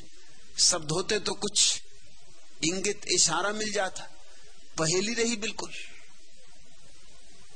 कई दिन बीत गए तो दरवेश ने उनसे पूछा कि वे किस नतीजे पे पहुंचे। जब सभी से अपनी अपनी बात बता चुके तो दरवेश ने कहा, उस आदान प्रदान द्वारा मैं देखना चाहता था कि तुम में से क्या कोई इतना अक्लमंद भी है कि जो ये समझ सके कि इस आदान प्रदान का कोई मतलब नहीं था। बड़ी अजीब परीक्षा हुई ये तो। ये जानना चाहता था फकीर कि क्या तुम में से कोई इतना अक्लमंद भी है जो ये भी समझ सके कि इस आदान प्रदान का कोई प्रयोजन नहीं। मगर ये पराकाष्ठा है प्रतिभा की, क्योंकि अस्तित्व का कोई प्रयोजन नहीं, यह बस है। इसका कोई गंतव्य नहीं, यह अस्तित्व कहीं जा नहीं रहा है। मत पूछो कि अस्तित्व क्यों है, क्योंकि इसके न होने का कोई कारण, न कोई हेतु है, न पीछे न आगे, न ये कहीं से आ रहा है न कहीं जा रहा है, ये सदा यही है। यह बस है। इसके हैपन को भोगो। प्रयोजन, हेतु, कारण मनुष्य की ईजादें। हाँ, कार का प्रयोजन होता है क्योंकि एक जगह से दूसरी जगह ले जाती। कपड़े का प्रयोजन होता है, तन को ढक देती, धूप गर्मी बरसात में सहयोगी होती। छाते का प्रयोजन होता है, कभी वर्षा हो जाए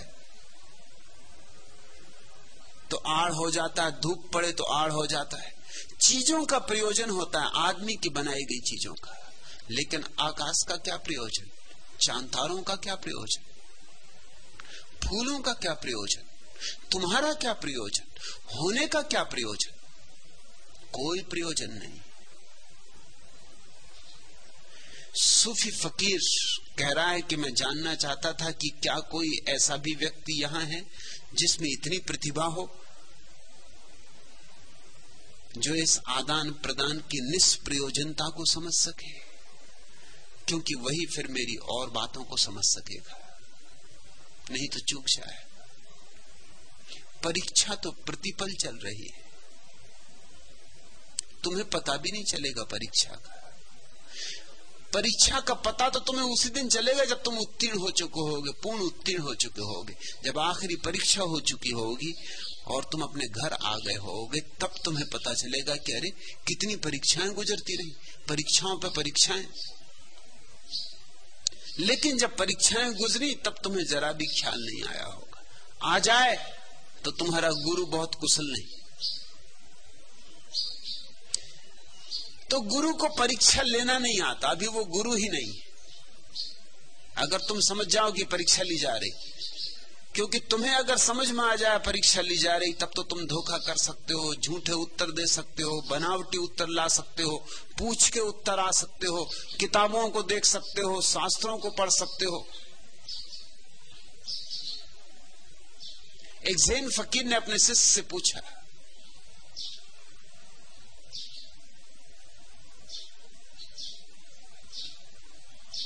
कि शिष्य का लक्षण क्या है।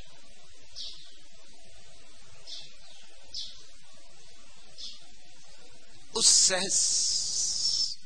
शिष्य ने बड़े सहज भाव से कहा, बुद्धम शरणम गच्छामि, संघम शरणम गच्छामि, धम्मम शरणम गच्छामि। जो जागे हुए हैं उनकी शरण जाना शिष्य का अर्थ है। जागे हुओं की जो जमात है, सत्संग है, उसमें डूब जाना, शरणागत हो जाना शिष्य का लक्षण।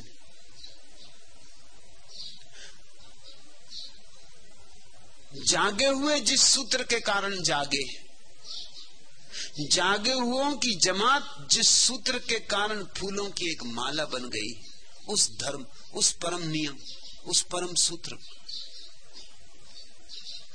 पर अपने को समर्पित कर देना शिष्य का लक्षण। गुरु ने कहा ठीक। दूसरे दिन सुबह सुबह जब फिर गुरु और शिष्य का मिलना हुआ तो गुरु ने पूछा, शिष्य का क्या लक्षण? शिष्य तत्क्षण बोला, बुद्धम शरणम गच्छामि, संघम शरणम गच्छामि, धम्मम शरणम गच्छामि। बुद्ध ने कहा, भाग यहां से, मूर्ख कहीं का, ये कोई उत्तर है?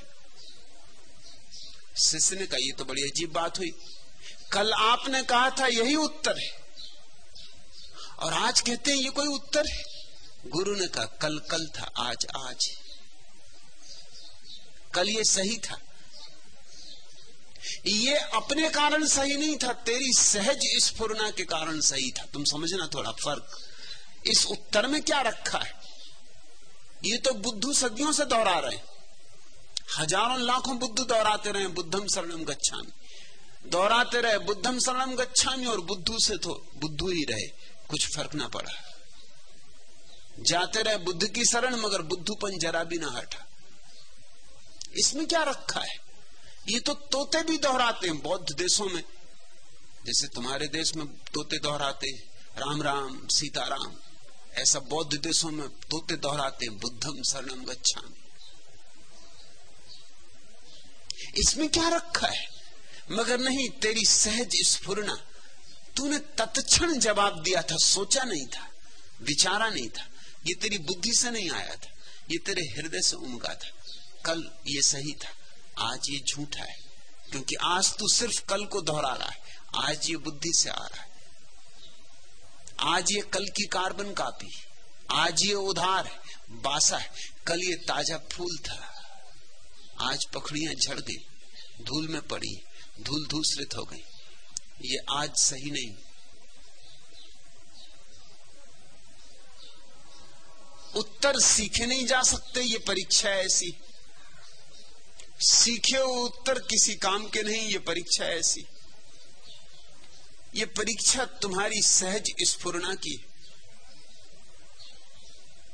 तुम्हारी सहजता की। इसलिए कोई भी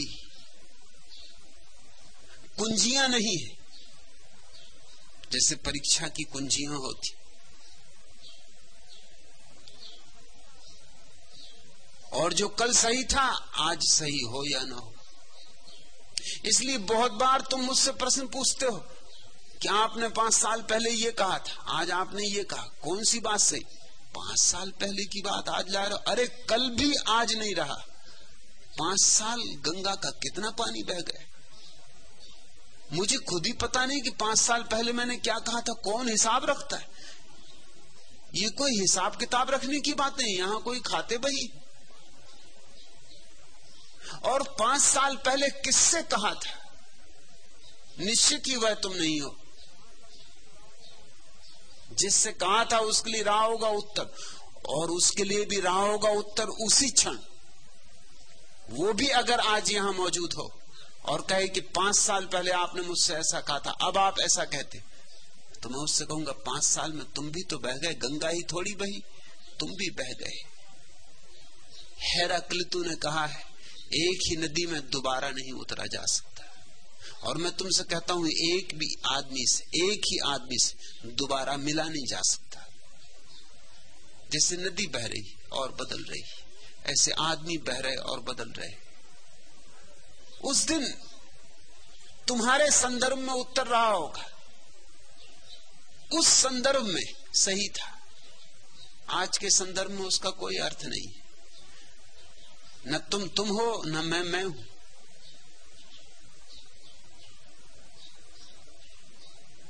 तुम अगर फोटोग्राफर के पास जाओ और आज अपनी तस्वीर उतरवाओ और फिर तस्वीर में देखो और कहो कि ये क्या मामला, 5 साल पहले मैं आया था और तुमने मेरी तस्वीर उतारी थी, इन दोनों में कुछ मेल नहीं मालूम होता।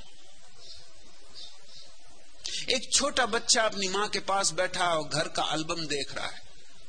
एक सुंदर जवान की तस्वीर आई, घुंघराले बाल, बड़े बड़े बाल, काले बाल, तेजस्वी चेहरा, रोबदाब, टाई कोट। बेटे ने पूछा, ये कौन है? इसको तो मैंने कभी देखा नहीं। उसकी मां ने कहा, पहचाने नहीं, ये तुम्हारे डैडी। उस लड़के ने कहा, ये मेरे डैडी? तो वो जो घुटमुंडा अपने घर में रहता, जिसको मैं अब तक डैडी समझता था, वो कौन है? 20 साल बीत गए होंगे, अब वे बाल न रहे, अब वे बालों में गुरालापन न रहा, अब वो चेहरा न रहा। तुम जब इस तरह के सवाल पूछते हो कि 5 साल पहले आपने ऐसा कहा था, कि 10 साल पहले ऐसा कहा था, तो तुम उस बच्चे से ज्यादा समझदारी दिखला नहीं रहे हो। मैं तो जो अभी कह रहा हूं वो अभी का सत्य है, अभी सत्य। आने वाले क्षण में क्या होगा, आने वाला क्षण जाने का। गुरु के पास परीक्षा चलती रहती, प्रतिपल चलती रहती, लेकिन कोई बंधे उत्तरों से काम नहीं होगा, इसलिए परीक्षा का पता भी नहीं चलता। एक ज़ैन फकीर के पास एक युवक 3 साल से आता रहा, और हर बार उसे एक पहेली दी गई थी, वो सुलझा नहीं पाता था। जब भी आया गुरु उसको मारता था, ज़ैन फकीर मारते। उनकी करुणा महान है। डंडा पास रखते,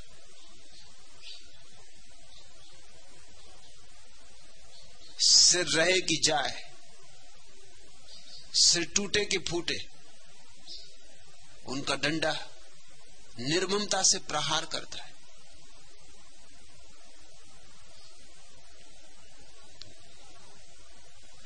तीन साल से पिटता रहा शिष्य, आखिर घबरा गया कि कब तक पिटना है। 2-4 दिन में तो किसी तरह दर्द जाता, फिर लौट के आता, नया उत्तर लाता पहेली का, वो डंडा तैयार। और कई बार तो ऐसा हुआ कि शिष्य को लगा ये तो हद हो गई। एक दिन तो ऐसा हुआ कि उसने जवाब ही नहीं दिया था और डंडा पड़ा। उसने कहा कि कम से कम मेरा जवाब तो सुन लेते। गुरु ने कहा तुझे देख के मैं समझ गया कि तू गलत जवाब देगा, भाग रास्ते पे लग। ये कोई परीक्षा का ढंग हुआ? कम से कम जवाब तो सुन लो। मगर सदगुरु देख सकता है, तुम्हारी चाल कह देती। वो जैसा घुसा होगा डरते डरते, झिझका झिझका, भयभीत, अपने को मजबूत किए, आंखों में संदेह लिए कि अब फिर डंडा पड़ा। घुसा होगा, देखता गुरु को कम और डंडे को ज्यादा। देख रहा होगा कि आज गुरु कैसी स्थिति में कितनी दूर से जवाब दूं। 3 साल से जो पिट रहा हो, आखिर अनुभव से भी आदमी कुछ तो सीखता है, इतना तो सीख ही गया होगा। कई बार तो गुरु ने दरवाजा ही नहीं खोला, वो आके बाहर दस्तक दे गुरु का, भाग जा, नाग मुझे डंडा मारना पड़ेगा। तू क्या समझता, तू ही पिटता है, मेरा हाथ भी तो दुखने लगा। आखिर उसने सोचा कि ऐसे काम नहीं चलेगा, पुराने शिष्यों से पूछ लूं, किसी को उत्तर मालूम हो इन लोगों ने कैसे हल किया, इनकी खोपड़ी पे अब डंडे नहीं पड़ते। उसने एक सबसे पुराने शिष्य से पूछा कि आप तो बुजुर्ग हो गए, आप स्वीकृत हो गए, आपने पहेली हल कर ली, आपने कैसे हल की थी? तो उसने कहा भाई पिटा तो मैं भी बहुत था, लेकिन एक दिन हल हो गई। मैं गया भीतर और जैसे गुरु ने पूछा, लाए उत्तर, बस न मालूम क्या हुआ, मैं एकदम चारों खाने चित्त गिर पड़ा, आंखें बंद। और गुरु ने कहा ठीक, मुझे पक्का पता नहीं क्या हुआ, उस दिन डंडा नहीं पड़ा, गुरु ने मुझे गले लगाया और अपनी प्याली, जो उसको बहुत प्यारी प्याली थी चाय पीने की, वो मुझे भेंट दे दी। वो प्याली रखी, तुम देखो, चाय तो उससे मैं नहीं पीता, उस पर फूल चढ़ाता हूं, वो मेरा पूजा का आलम्बन बन गई। बस उस दिन के बाद पहली नहीं पूछी गुरु ने, क्या हुआ मुझे कुछ पता नहीं, मगर उस दिन के बाद मैं आदमी दूसरा हो गया, ये पक्का है। उत्तर कैसे आया, कहां से आया, ये भी तुमसे नहीं कह सकता, लेकिन उस क्षण के बाद मैं वही आदमी नहीं, वो तो मर ही गया, सच ही मर गया, मैं दूसरा ही आदमी हूं। उसने कहा रे महाराज, 3 साल से तुम मुझे पिटते देख रहे हो, सिर पे पट्टियां बंधी देखते हो, इतनी तो दया करते। बुद्ध ने कितना समझाया कि करुणा ही धर्म है, इतनी तो दया करते, इतना मुझे बता देते, ये तो मैं कभी भी कर सकता था, इसमें रखे ही क्या है। 1-2 दिन अभ्यास करूंगा, तुम देखना तीसरे दिन। 2 दिन उसने अभ्यास किया, बार बार अपने कमरे में चारों खाने चित्त गिर पड़े, एकदम आंखें बंद करके पड़ा रह जा, सांस बंद कर ले। जब अभ्यास पूरा हो गया, पहुंचा तीसरे दिन गुरु के दरवाजे पर। न केवल दरवाजा खुला था, गुरु अपने डंडे पर तेल मस रहा था। उसकी तो छाती बैठ गई कि हद हो गई, तेल मसते कभी नहीं देखा तो उसको कि डंडे की मालिश कर रहा था। थोड़ा घबराया भी कि कुछ पता तो नहीं चल गया, वो गुरु कहीं उस पुराना शिष्य, कुछ दोनों में बातचीत तो नहीं हो गई। मगर फिर उसने कहा अब जो करना वो करके दिखाना। 2 दिन मेहनत भी की। गुरु ने पूछा लाए उत्तर, वो एकदम चारों खाने चित्त गिर पड़ा, धड़ाम से हाथ फैला दी, आंख बंद कर ली। गुरु खिलखिला के हंसा, पास आया और एक आंख खोल के देखी, अब किसी की एक आंख खोलो तो दूसरी भी खुल जाती। उसने एक आंख खोली, दोनों खुल गई। उसने कहा उठ। एक डंडे की जगह 2 डंडे मारे। शिष्य ने कहा लेकिन ये आप क्या कर रहे हैं, ये दुर्व्यवहार है, ये अन्याय है। आज पहली दफा अपना अन्याय आपको कहना चाहता हूं। आपने ये उत्तर एक शिष्य का स्वीकार किया था, गुरु ने कहा किया था, मगर उसने अभ्यास नहीं किया था उत्तर का। सहज स्फूर्त था, उसे पता ही नहीं कहां से आया था, अज्ञात से उतरा था। कहो कि परमात्मा का था, उसका नहीं था, निसर्ग का था, उसके स्वभाव से जन्मा था। फूल अद्भुत था, उसके प्राणों में खिला था। तुम अभ्यास करके आए हो, ये कागजी फूल। और मुर्दों की अगर एक आंख खोलो तो दूसरी नहीं खुलती। ख्याल रखना, दोबारा अगर अभ्यास करो तो ये भी ख्याल रखना कि अगर मुर्दे की आंख खोलो एक तो दूसरी नहीं खुलती। ये कैसा मुर्दापन कि हमने खोली एक आंख, तुम्हारी दोनों ही खुल गई। ये मुर्दापन झूठा है। ऐसे मर के तुम मर न पाओगे, और मर न पाए तो नए न हो पाओगे। सद्गुरु के पास तो निरंतर परीक्षा चल रही है, प्रत्यक्ष नहीं परोक्ष। सत्संग परीक्षण है।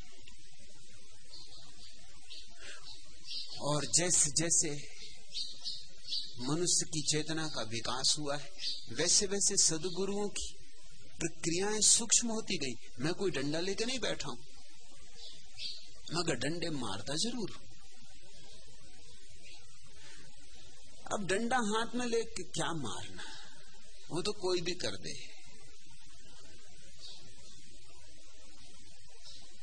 जिन सद्गुरुओं को जापान में डंडा हाथ में लेना पड़ा, उसका मतलब साफ है कि बड़ी मजबूत खोपड़ियों वाले लोग रहे होंगे। डंडा मारना जरूरी था। इससे सूक्ष्म बात उनकी समझ में ना आती। मेरे पास भी डंडा है, पर सूक्ष्म दिखाई नहीं पड़ता, अदृश्य है। मैं भी मारता हूं, चोटें भी पड़ती हैं, मगर चोटें सीधी नहीं है। कब किस ढंग से चोट मारता हूं तुम उसका कोई पूर्व निर्धारण नहीं कर सकते। कभी हो सकता है हंस के चोट मारी जाती हो, कभी सिर्फ एक लतीफा कह के तुम्हें चोट मारता हूं, कभी पिटता हो मुल्ला नसरुद्दीन, लेकिन वस्तुतः तुम पीटे जाते हो। मुल्ला तो सिर्फ निमित्त हो। कभी ढब्बू जी की बात करता हूं और वो बात तुम्हारी ही हो। ये सूक्ष्म प्रक्रियाएं हैं। मनुष्य की चेतना के साथ ये प्रक्रियाएं सूक्ष्म होती गई। हम एक बहुत ही अद्भुत समय में जी रहे हैं, जब मनुष्य एक उत्तुंग शिखर छूने के करीब है चेतना का। इसलिए सद्गुरुओं के सारे ढंग भी बदल जाएंगे। इस नई चेतना के साथ नए ढंगों का प्रयोग करना होगा। मैं सब तरह के नए ढंगों का प्रयोग कर रहा हूं, क्योंकि वो पुराने नहीं हैं, इसलिए तुम्हें शायद एकदम से समझ में भी नहीं आएंगे। समझते समझते ही समझ में आएंगे। लेकिन नंदन, तुम्हारा प्रश्न महत्वपूर्ण है। अब थोड़ा होश पूर्वक देखना कि कब कब तुम्हारी परीक्षा ली जाती।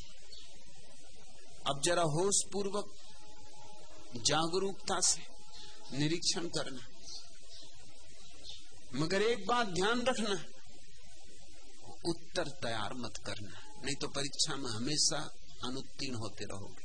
ये परीक्षा ऐसी है, इनमें जिन्होंने उत्तर याद किए वे सदा असफल हुए।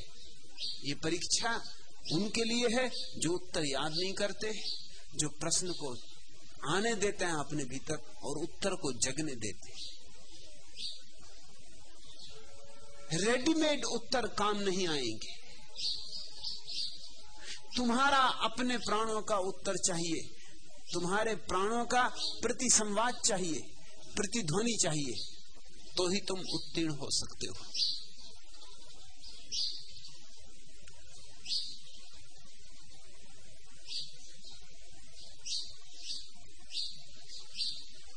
तीसरा प्रश्न, भगवान, कभी सन्यास जीवन की महिमा से मंडित था, आज वह मृत्यु का पर्यायवाची है।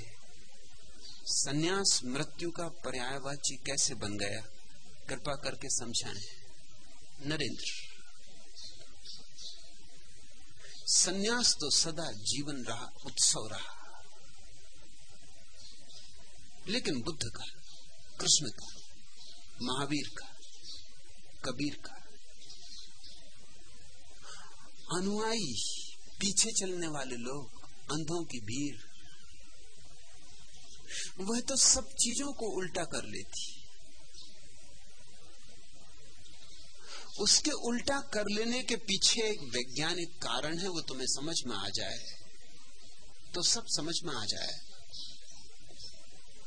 जैसे महावीर ने उपवास किए, खूब उपवास किए। कहते हैं 12 वर्षों की लंबी तपस्या में उन्होंने केवल 365 दिन भोजन किया, मतलब 1 वर्ष। औसतन हर 12 दिन उपवास किया और 1 दिन भोजन किया। 11 दिन उपवास, 1 दिन भोजन, ऐसा अनुपात। स्वभावतः लोगों ने देखा कि महावीर ऐसा उपवास करते करते करते एक दिन परम प्रकाश को उपलब्ध हो गए। अब लोग तो बाहर की बात ही देख सकते, महावीर के भीतर झांकने वाली आंख कहां?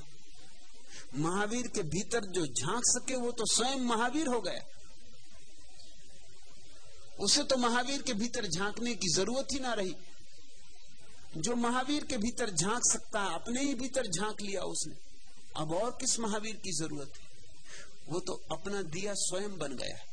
लेकिन लोगों ने महावीर को देखा, बाहर से देखा। बाहर से तो आचरण दिखाई पड़ता है, आत्मा दिखाई नहीं पड़ती। यही अड़चन, यहीं से उपद्रव शुरू होता है, यहीं से धर्म की विकृति शुरू होती। महावीर के भीतर इतना आनंद था ध्यान का, समाधि का, कि भूल जाते थे भूख प्यास, दिन गुजर जाते थे। यही उपवास शब्द का अर्थ है, अपने पास होना। उपवास या परमात्मा के पास होना, उपवास। अपने पास थे, इतने अपने पास थे कि शरीर से बहुत दूर पड़ गए, कि शरीर की खबर ही ना रही, इतने दूर पड़ गए। आत्मा के पास जब कोई होता है, शरीर से दूर पड़ जाता। आत्मा और शरीर के बीच अनंत फासला है। ध्यान रखना, कह रहा हूं अनंत। तोला नहीं जा सकता इतना फासला, नापा नहीं जा सकता इतना फासला है। जो शरीर के पास है आत्मा से दूर, जो आत्मा के पास है वो शरीर से दूर। महावीर का उपवास आत्मा के पास होने से घटित होता था, शरीर भूल जाता था। तुम्हें भी कभी कभी लगा होगा बहुत खुशी में भूख नहीं लगती, खुशी पेट भर देती तो भूख नहीं लगती। मैं एक घर में मेहमान था, उस घर की गृहिणी ने मुझे कहा कि मुझे कुछ और नहीं पूछना है, लोग बड़े बड़े सवाल आपसे पूछते हैं, मुझे सिर्फ एक सवाल पूछना है, वो भी एकांत। दोपहर को जब मैं सोने जा रहा था तब उसने कहा, आप कोई नहीं है, मैं 5 मिनट आपका समय ले लूं। मैंने कहा, पूछ, तुझे क्या पूछना है, ऐसा कौन सा सवाल है? उसने कहा, सवाल मूर्खतापूर्ण, इसलिए सबके सामने पूछ नहीं सकती, बद्ध होगी मेरी। सवाल यह है कि मुझे मेरी सासू से बहुत प्रेम था, जो कि असंभव जैसा है कि बहुओं में और सासों में प्रेम नहीं होता। लेकिन मेरी सास ने मुझे इतना प्रेम दिया कि मेरी मां भी नहीं दे सकी। उससे मुझे इतना प्रेम था, और जब वो मरी, सांझ को मरी, जैन परिवार, तो उस दिन अंथव सांझ का भोजन नहीं हो सका।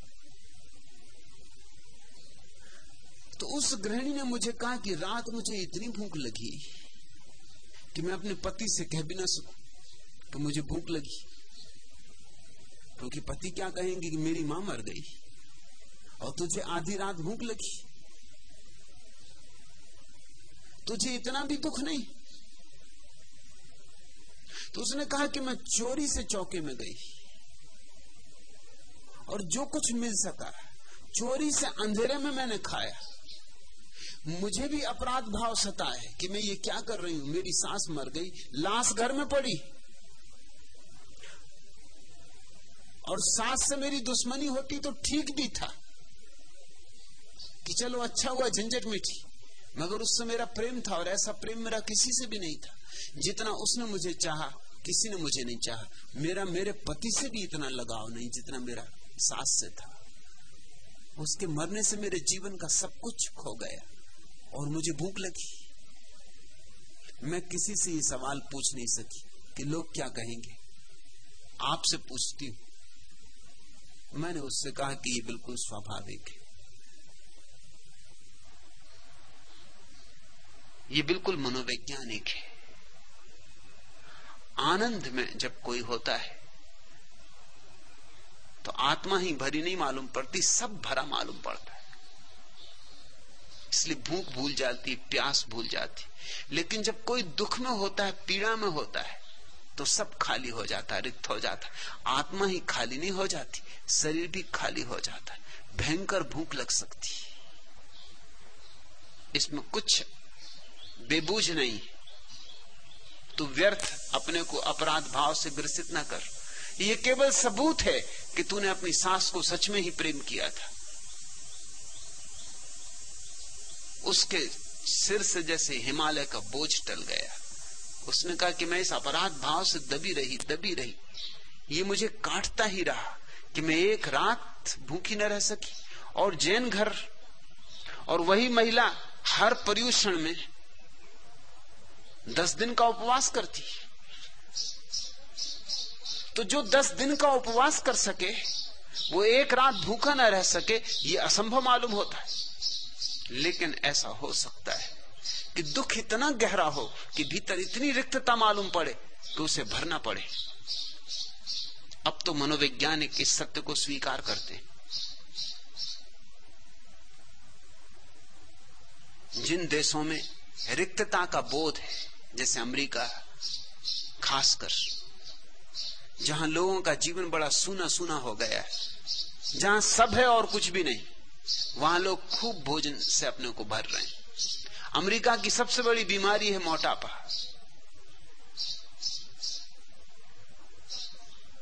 अमेरिका के अधिक लोग पीड़ित हैं इससे। जो देखो वही डाइट कर रहा है, जो देखो वही नेचुरोपैथी की तलाश कर रहा है, जो देखो वही जा रहा है उपवास करने।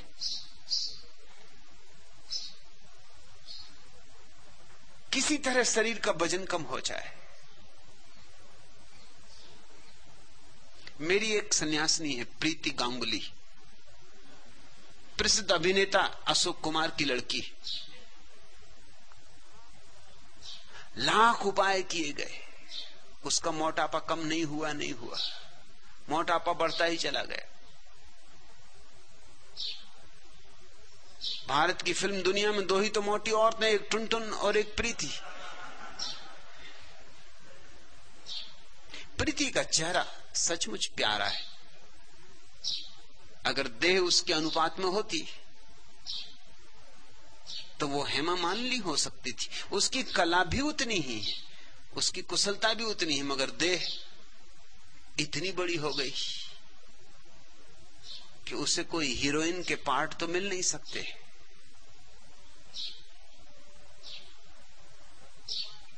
सब उपाय हार गए। मुझसे पूछती थी कि मैं क्या करूं। मैंने उससे कहा बस एक ही चीज है जो शायद कभी तेरे काम आ सके, और वो है कि तेरा किसी से प्रेम हो जाए।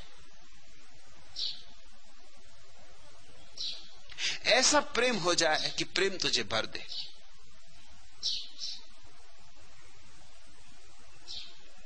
उसने कहा प्रेम तो मेरा है किसी से, मगर वो शादीशुदा है।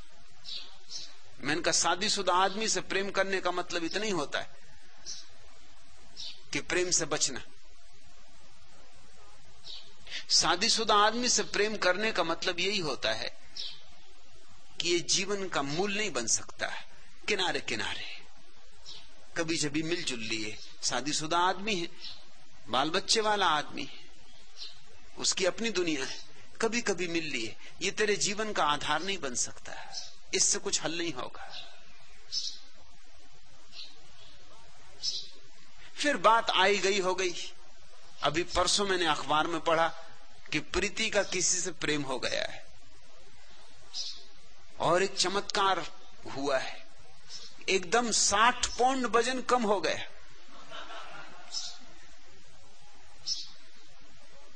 प्रीति के लिए तो बहुत सुखद खबर है,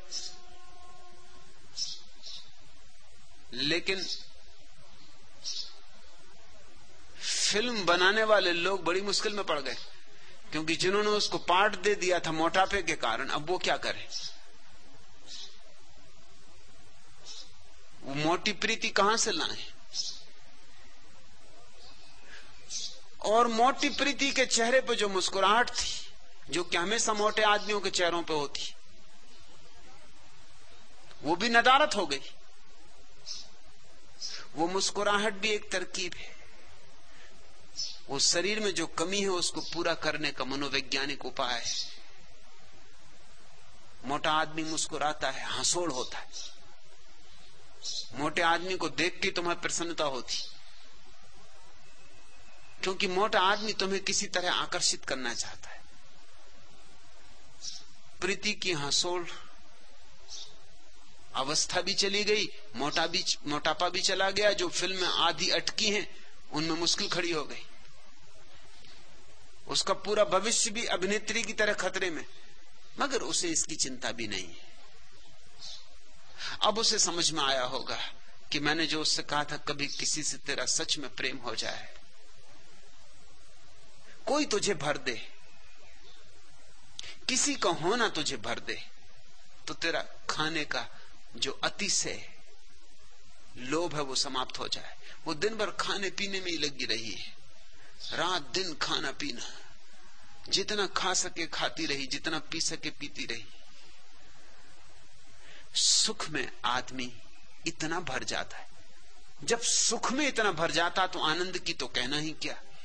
महावीर को आनंद मिला, परमात्मा मिला, उपवास फलित हुए। ये उनकी भीतरी कहानी, ये भीतर की कथा जो मैं तुमसे कह सकता हूं, क्योंकि मेरी जानी कथा, ये मेरा अनुभव। मैंने भी वैसे उपवास किए, मगर जब मेरे भीतर आनंद, तो फिर पीछे आता है अनुयायी, वो भी उपवास करता। उसका उपवास अनशन है, उपवास नहीं। वो भूखा मरता है, वो जबरदस्ती अपने पे थोप लेता है। तो महावीर का उपवास तो उत्सव है, आनंद है। और महावीर के पीछे चलने वाले जैन मुनि का उपवास दुख है, जीवन विरोधी, आत्मघाती, मृत्योन्मुख है। नरेंद्र, तुमने पूछा कभी सन्यास जीवन की महिमा से मंडित था? जब भी कभी कोई सच्चा सन्यासी हुआ है, जीवन की महिमा से मंडित ही हुआ है। सन्यास जीवन की सुगंध है, सन्यास जीवन की अंतिम उड़ान है, सन्यास जीवन का सार है, सन्यास जीवंतता है। तुमने पूछा लेकिन आज वह मृत्यु का पर्यायवाची हो गया। वो हो गया है भगोड़ों के कारण, झूठों के कारण, पाखंडियों के कारण, अनुयायियों के कारण। क्योंकि अनुयायी ऊपर से पकड़ते। महावीर इतने आनंदित हुए, इतने निर्दोष हुए कि उन्होंने कपड़े छोड़ दिए। इतनी निर्दोषता आ गई कि वो छोटे बच्चे जैसे हो गए, उन्हें ध्यान ही ना कपड़ों का। बाइबल में कहानी है कि जब आदम और हव्वा ने ज्ञान के वृक्ष का फल खाया तो उनको जो पहली बात ख्याल आई, वो ख्याल आई कि हम नंगे। ये कहानी समझने जैसी, खासकर महावीर के संदर्भ में। ये दोनों कहानियां एक ही सिक्के के दो पहलू। आदम और हव्वा को जो पहली बात ज्ञान का फल खाते ही याद आई, वो ये थी कि हम नंगे। और उन्होंने पहला काम क्या किया मालूम? जल्दी से उन्होंने पत्ते इकट्ठे करके पत्तों को लकड़ी की सीकचियों से जोड़ के अपने वस्त्र बनाए। पहला काम आदम और ईव ने ज्ञान का फल चखने के बाद वस्त्र बनाने का किया। महावीर फिर निर्दोष हो गए, जैसे आदम और हव्वा रहे होंगे ज्ञान का फल चखने के पहले। ध्यान का फल वही चख सकता है जो ज्ञान के फल को त्याग कर दे। महावीर फिर निर्दोष हो गए, इसलिए जो पहली घटना उनकी घटी होगी वो वस्त्रों के गिर जाने की घटी। ये नग्नता बड़ी और है, ये नंगापन नहीं है। नग्नता और नंगेपन में फर्क है। नग्नता एक अत्यंत अपूर्व अवस्था है, नंगापन एक बड़ी ओछी मनोस्थिति है, क्षुद्रता है। जैन मुनि नंगे, नग्न नहीं। उन्होंने आयोजन किया है, उन्होंने अभ्यास किया, जैसे उस आदमी ने अभ्यास किया था ना 2 दिन तक लेट के आंखें बंद करके, चारों खाने चित्त मर गए, सांस रोक ली, बस ऐसा ही अभ्यास। अभ्यास से फलित जो नग्नता है वो नंगापन है। निर्दोषता से बही जो नग्नता है उसकी सुगंध और उसका संगीत और, उसमें तो जीवन का उल्लास है, छोटे बच्चों का नृत्य, किलकारी। जो अभ्यास जन्य नग्नता है वह झूठी है, व्यर्थ है, थोथी है, अहंकारी है, मृत्योन्मुख है, जीवन विरोधी है। लोग एक तो ऐसे हैं जो संन्यास लेते हैं जीवन के प्रति अनुग्रह के कारण, और कुछ लोग संन्यास लेते हैं जीवन से घबरा के। इन दोनों का संन्यास अलग अलग होगा। किसी की पत्नी मर गई तो कहते मून मुनाए भय सन्यासी। किसी की पत्नी मर गई, अब क्या करें, अब सिर घुटा लिया, सन्यासी हो गए। अब कौन पंचायत करे दुकान चलाने की, अब ऐसे ही सन्यासी होके आदर भी मिल जाएगा, भोजन भी मिल जाएगा, लोग आके सेवा भी कर जाएंगे। अब कौन पंचायत करे रोटी रोजी की। पत्नी मर गई तो उन्हें एक मौका मिल गया संसार से भागने का। पत्नी के रहते भाग नहीं पा रहे थे, जिम्मेदारी अनुभव होती थी, अपराध अनुभव होता था, और पत्नी इतनी आसानी से भागने भी न देती। भागते भी कहा, खोज लाती, निकाल लाती, कहीं भी छिपते वहीं से। मैं जानता हूं एक पत्नी को, उसने अपने भागे हुए पति को 15 साल बाद बनारस में खोज लिया। 15 साल का सन्यास हो, जैसी पत्नी को देखा पसीना पसीना हो गया सन्यासी। और पत्नी ने कहा उठो चलो घर, और उठे सन्यासी और पत्नी के पीछे हो लिए। क्या वो और कौन फजीयत करवाए। जब वो लौट आए, उनकी पत्नी ने मुझे कहा कि ले आई उनको, आखिर 15 साल लगे, मगर मैंने भी एक अड्डा नहीं छोड़ा, एक एक आश्रम खोज डाला। मैंने उससे कहा तू मेरे आश्रम नहीं आई। उसने कहा ये वो जगह जहां उनको नहीं पाया जा सकता, यहां दूसरी तरह के लोग सन्यासी, यहां मैं नहीं आई। मुझे पक्का था कि यहां वो नहीं पाए जाएंगे। काली कमली वाले बाबा, वहां देखा, हरिद्वार, ऋषिकेश, काशी, मथुरा, वृंदावन, वहां खोजा, यहां नहीं आई। उसकी बात ठीक है, उसकी समझ ठीक। उसने कहा यहां उनको क्या पाया जाएगा। यहां एक और तरह का सन्यास घटित हो रहा है, जो जीवन विरोधी नहीं, जो भगोड़ेपन का नहीं, पलायनवादी नहीं। एक तो थकान से आता है सन्यास, उदासी से, विषाद से। प्राण अपने मन सघन तरु में छिपा लो, मुसाफिर थक गया हूं। पांव ने गति का निरंतर प्यार पाया, दृष्टि में विस्तार अंबर का समाया। मन विकल खत की तरह निर्लक्ष्य उड़ता, नीड़ अपना मन प्रहर भर को बना लो, मैं मुसाफिर थक गया हूं। गीत रचने को बहुत मैंने रचे, पर हृदय में कुछ अभी ऐसे बचे जो तुम्हारे ओंठ छूना चाहते हैं। आज इनको स्वर सिंहासन पर बिठा लो, मैं मुसाफिर थक गया हूं। काटने को कट गया पथ जिंदगी का, इस तरह जैसे तरसता तट नदी का। छोर सूकर सब दिशाओं के क्षितिज में ढल रही है सांझ, अब तो स्नेह ढालो, उम्र का बुझता दिया हूं मैं मुसाफिर। तो थक से कि बुझ रही उम्र, जीवन जा रहा, अब तो मौत आ ही रही। मौत को देखकर मौत की घबराहट में, भय में, स्वर्ग के लोभ में, नरक के डर में एक सन्यास घोषित होता है। वह सन्यास थोथा है, मिथ्या है, सच्चा नहीं है। परमात्मा तो जीवन है, इसलिए वह सन्यास परमात्मा की तरफ ले जाने वाला नहीं हो सकता है। जब भी सन्यास सच्चा होता है तो जीवन की थकान से नहीं, जीवन के उल्लास से पैदा होता है, जीवन की तरंगों से पैदा होता है, पक्षियों के गीतों से, वृक्षों की हरियाली से, फूलों के रंग से, गणों की चमक से। जीवन के अनंत अनंत अनुभवों से पकता है, जीवन के पार ले जाता है, जीवन के विपरीत नहीं। योग प्रीतम ने मुझे एक कविता भेजी, वह दूसरे सन्यास का तुम्हें स्मरण दिलाएगी। डगर डगर तू गाता चल, यह मस्ती बिखराता चल, जो भी राहे मिले राह में सबको प्रेम लुटाता चल। डोल रहे हैं मधोसी में यह बस्ती दीवानों की, प्रिय पिए प्रेम की मदात उन्हीं मस्तानों की। ऐसा नर्तन गायन उत्सव और कहीं पर मिला नहीं, जली हुई हैं यहाँ समा और भीड़ लगी परवानों की।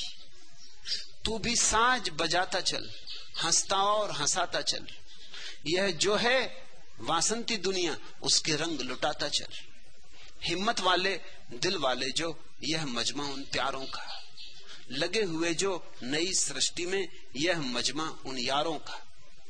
जिसकी प्रभु से प्रेम सगाई, जो उसमें ही डूब गया, जो बेसर्त गमा बैठे दिल, मजमा उन दिलदारों का। तू भी दांव लगाता चल, मन की मौज बढ़ाता चल, हिल मिल जा तो गले लगाता चल।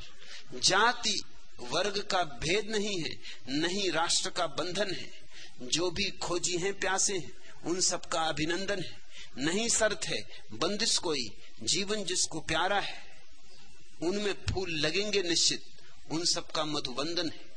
तू भी आता जाता चल, डुबकी यहाँ लगाता चल, यह तीर्थों का तीर्थ, यहाँ पर आकर पुण्य कमाता चल। कह सकते हैं धरतीवासी यह अभियान हमारा है, यहाँ कला विज्ञान मिल रहे, यह उद्यान हमारा है। तरह तरह के फूल खिले, सबकी गंध अनूठी है, सभी नहाए स्वर गंगा में, यह आह्वान हमारा है। सुनाता चल, यह धरती ही स्वर्ग बनेगी, सुंदरता बिखराता चल, डगर डगर तू गाता चल, यह मस्ती बिखराता चल, जो भी राही मिले राह में सबको प्रेम लुटाता चल। एक सन्यास है बूढ़ों का, मुर्दों का, एक सन्यास है युवाओं का जो अभी जीवंत है। और ध्यान रहे, बुढ़ापा शरीर की बात नहीं, मन की हारी हुई अवस्था का नाम। जवान भी बूढ़ा हो सकता है, बच्चा भी बूढ़ा हो सकता है, और जवानी भी उम्र की बात नहीं, एक मनोवैज्ञानिक तथ्य है, बूढ़ा भी जवान हो सकता है। जीवन से जिसका प्रेम नहीं है वह बूढ़ा है। जियो, समग्रता से जियो और तुम सच्चे सन्यास को जान सकोगे। यह विराग्य राग की आत्यंतिकता में से निकलता है, राग के बीज में से ही यह विराग का फूल खिलता है। यह विराग उनका नहीं है जो राग को छोड़ गए हैं, डर के पीठ कर ली है जिन्होंने। यह दमन करने वालों का सन्यास नहीं। और मैं पुनः दोहरा दूं नरेंद्र, जब भी सन्यास पृथ्वी पर आया है, चाहे याज्ञवल्क्य का हो, चाहे उद्दालक कहे बुद्ध का, चाहे कबीर का, चाहे जरथुस्त्र का, चाहे बहाउद्दीन का, जब भी सन्यास पृथ्वी पर आया है तो गाता हुआ आया है, नाचता हुआ आया है। उसके हाथ में सदा ही वीणा है, उसके ओंठों पर सदा बंसी, उसके प्राणों में सिर्फ एक स्वर है, अहोभाव का, धन्यता का। धन्य है हम कि इस महान अस्तित्व के हिस्से, धन्य भागी हैं हम कि इस विराट अस्तित्व ने हमें जीवन दिया, हमारे प्राणों में श्वास फूकी। यही कृतज्ञता सन्यास है। आज इतना है।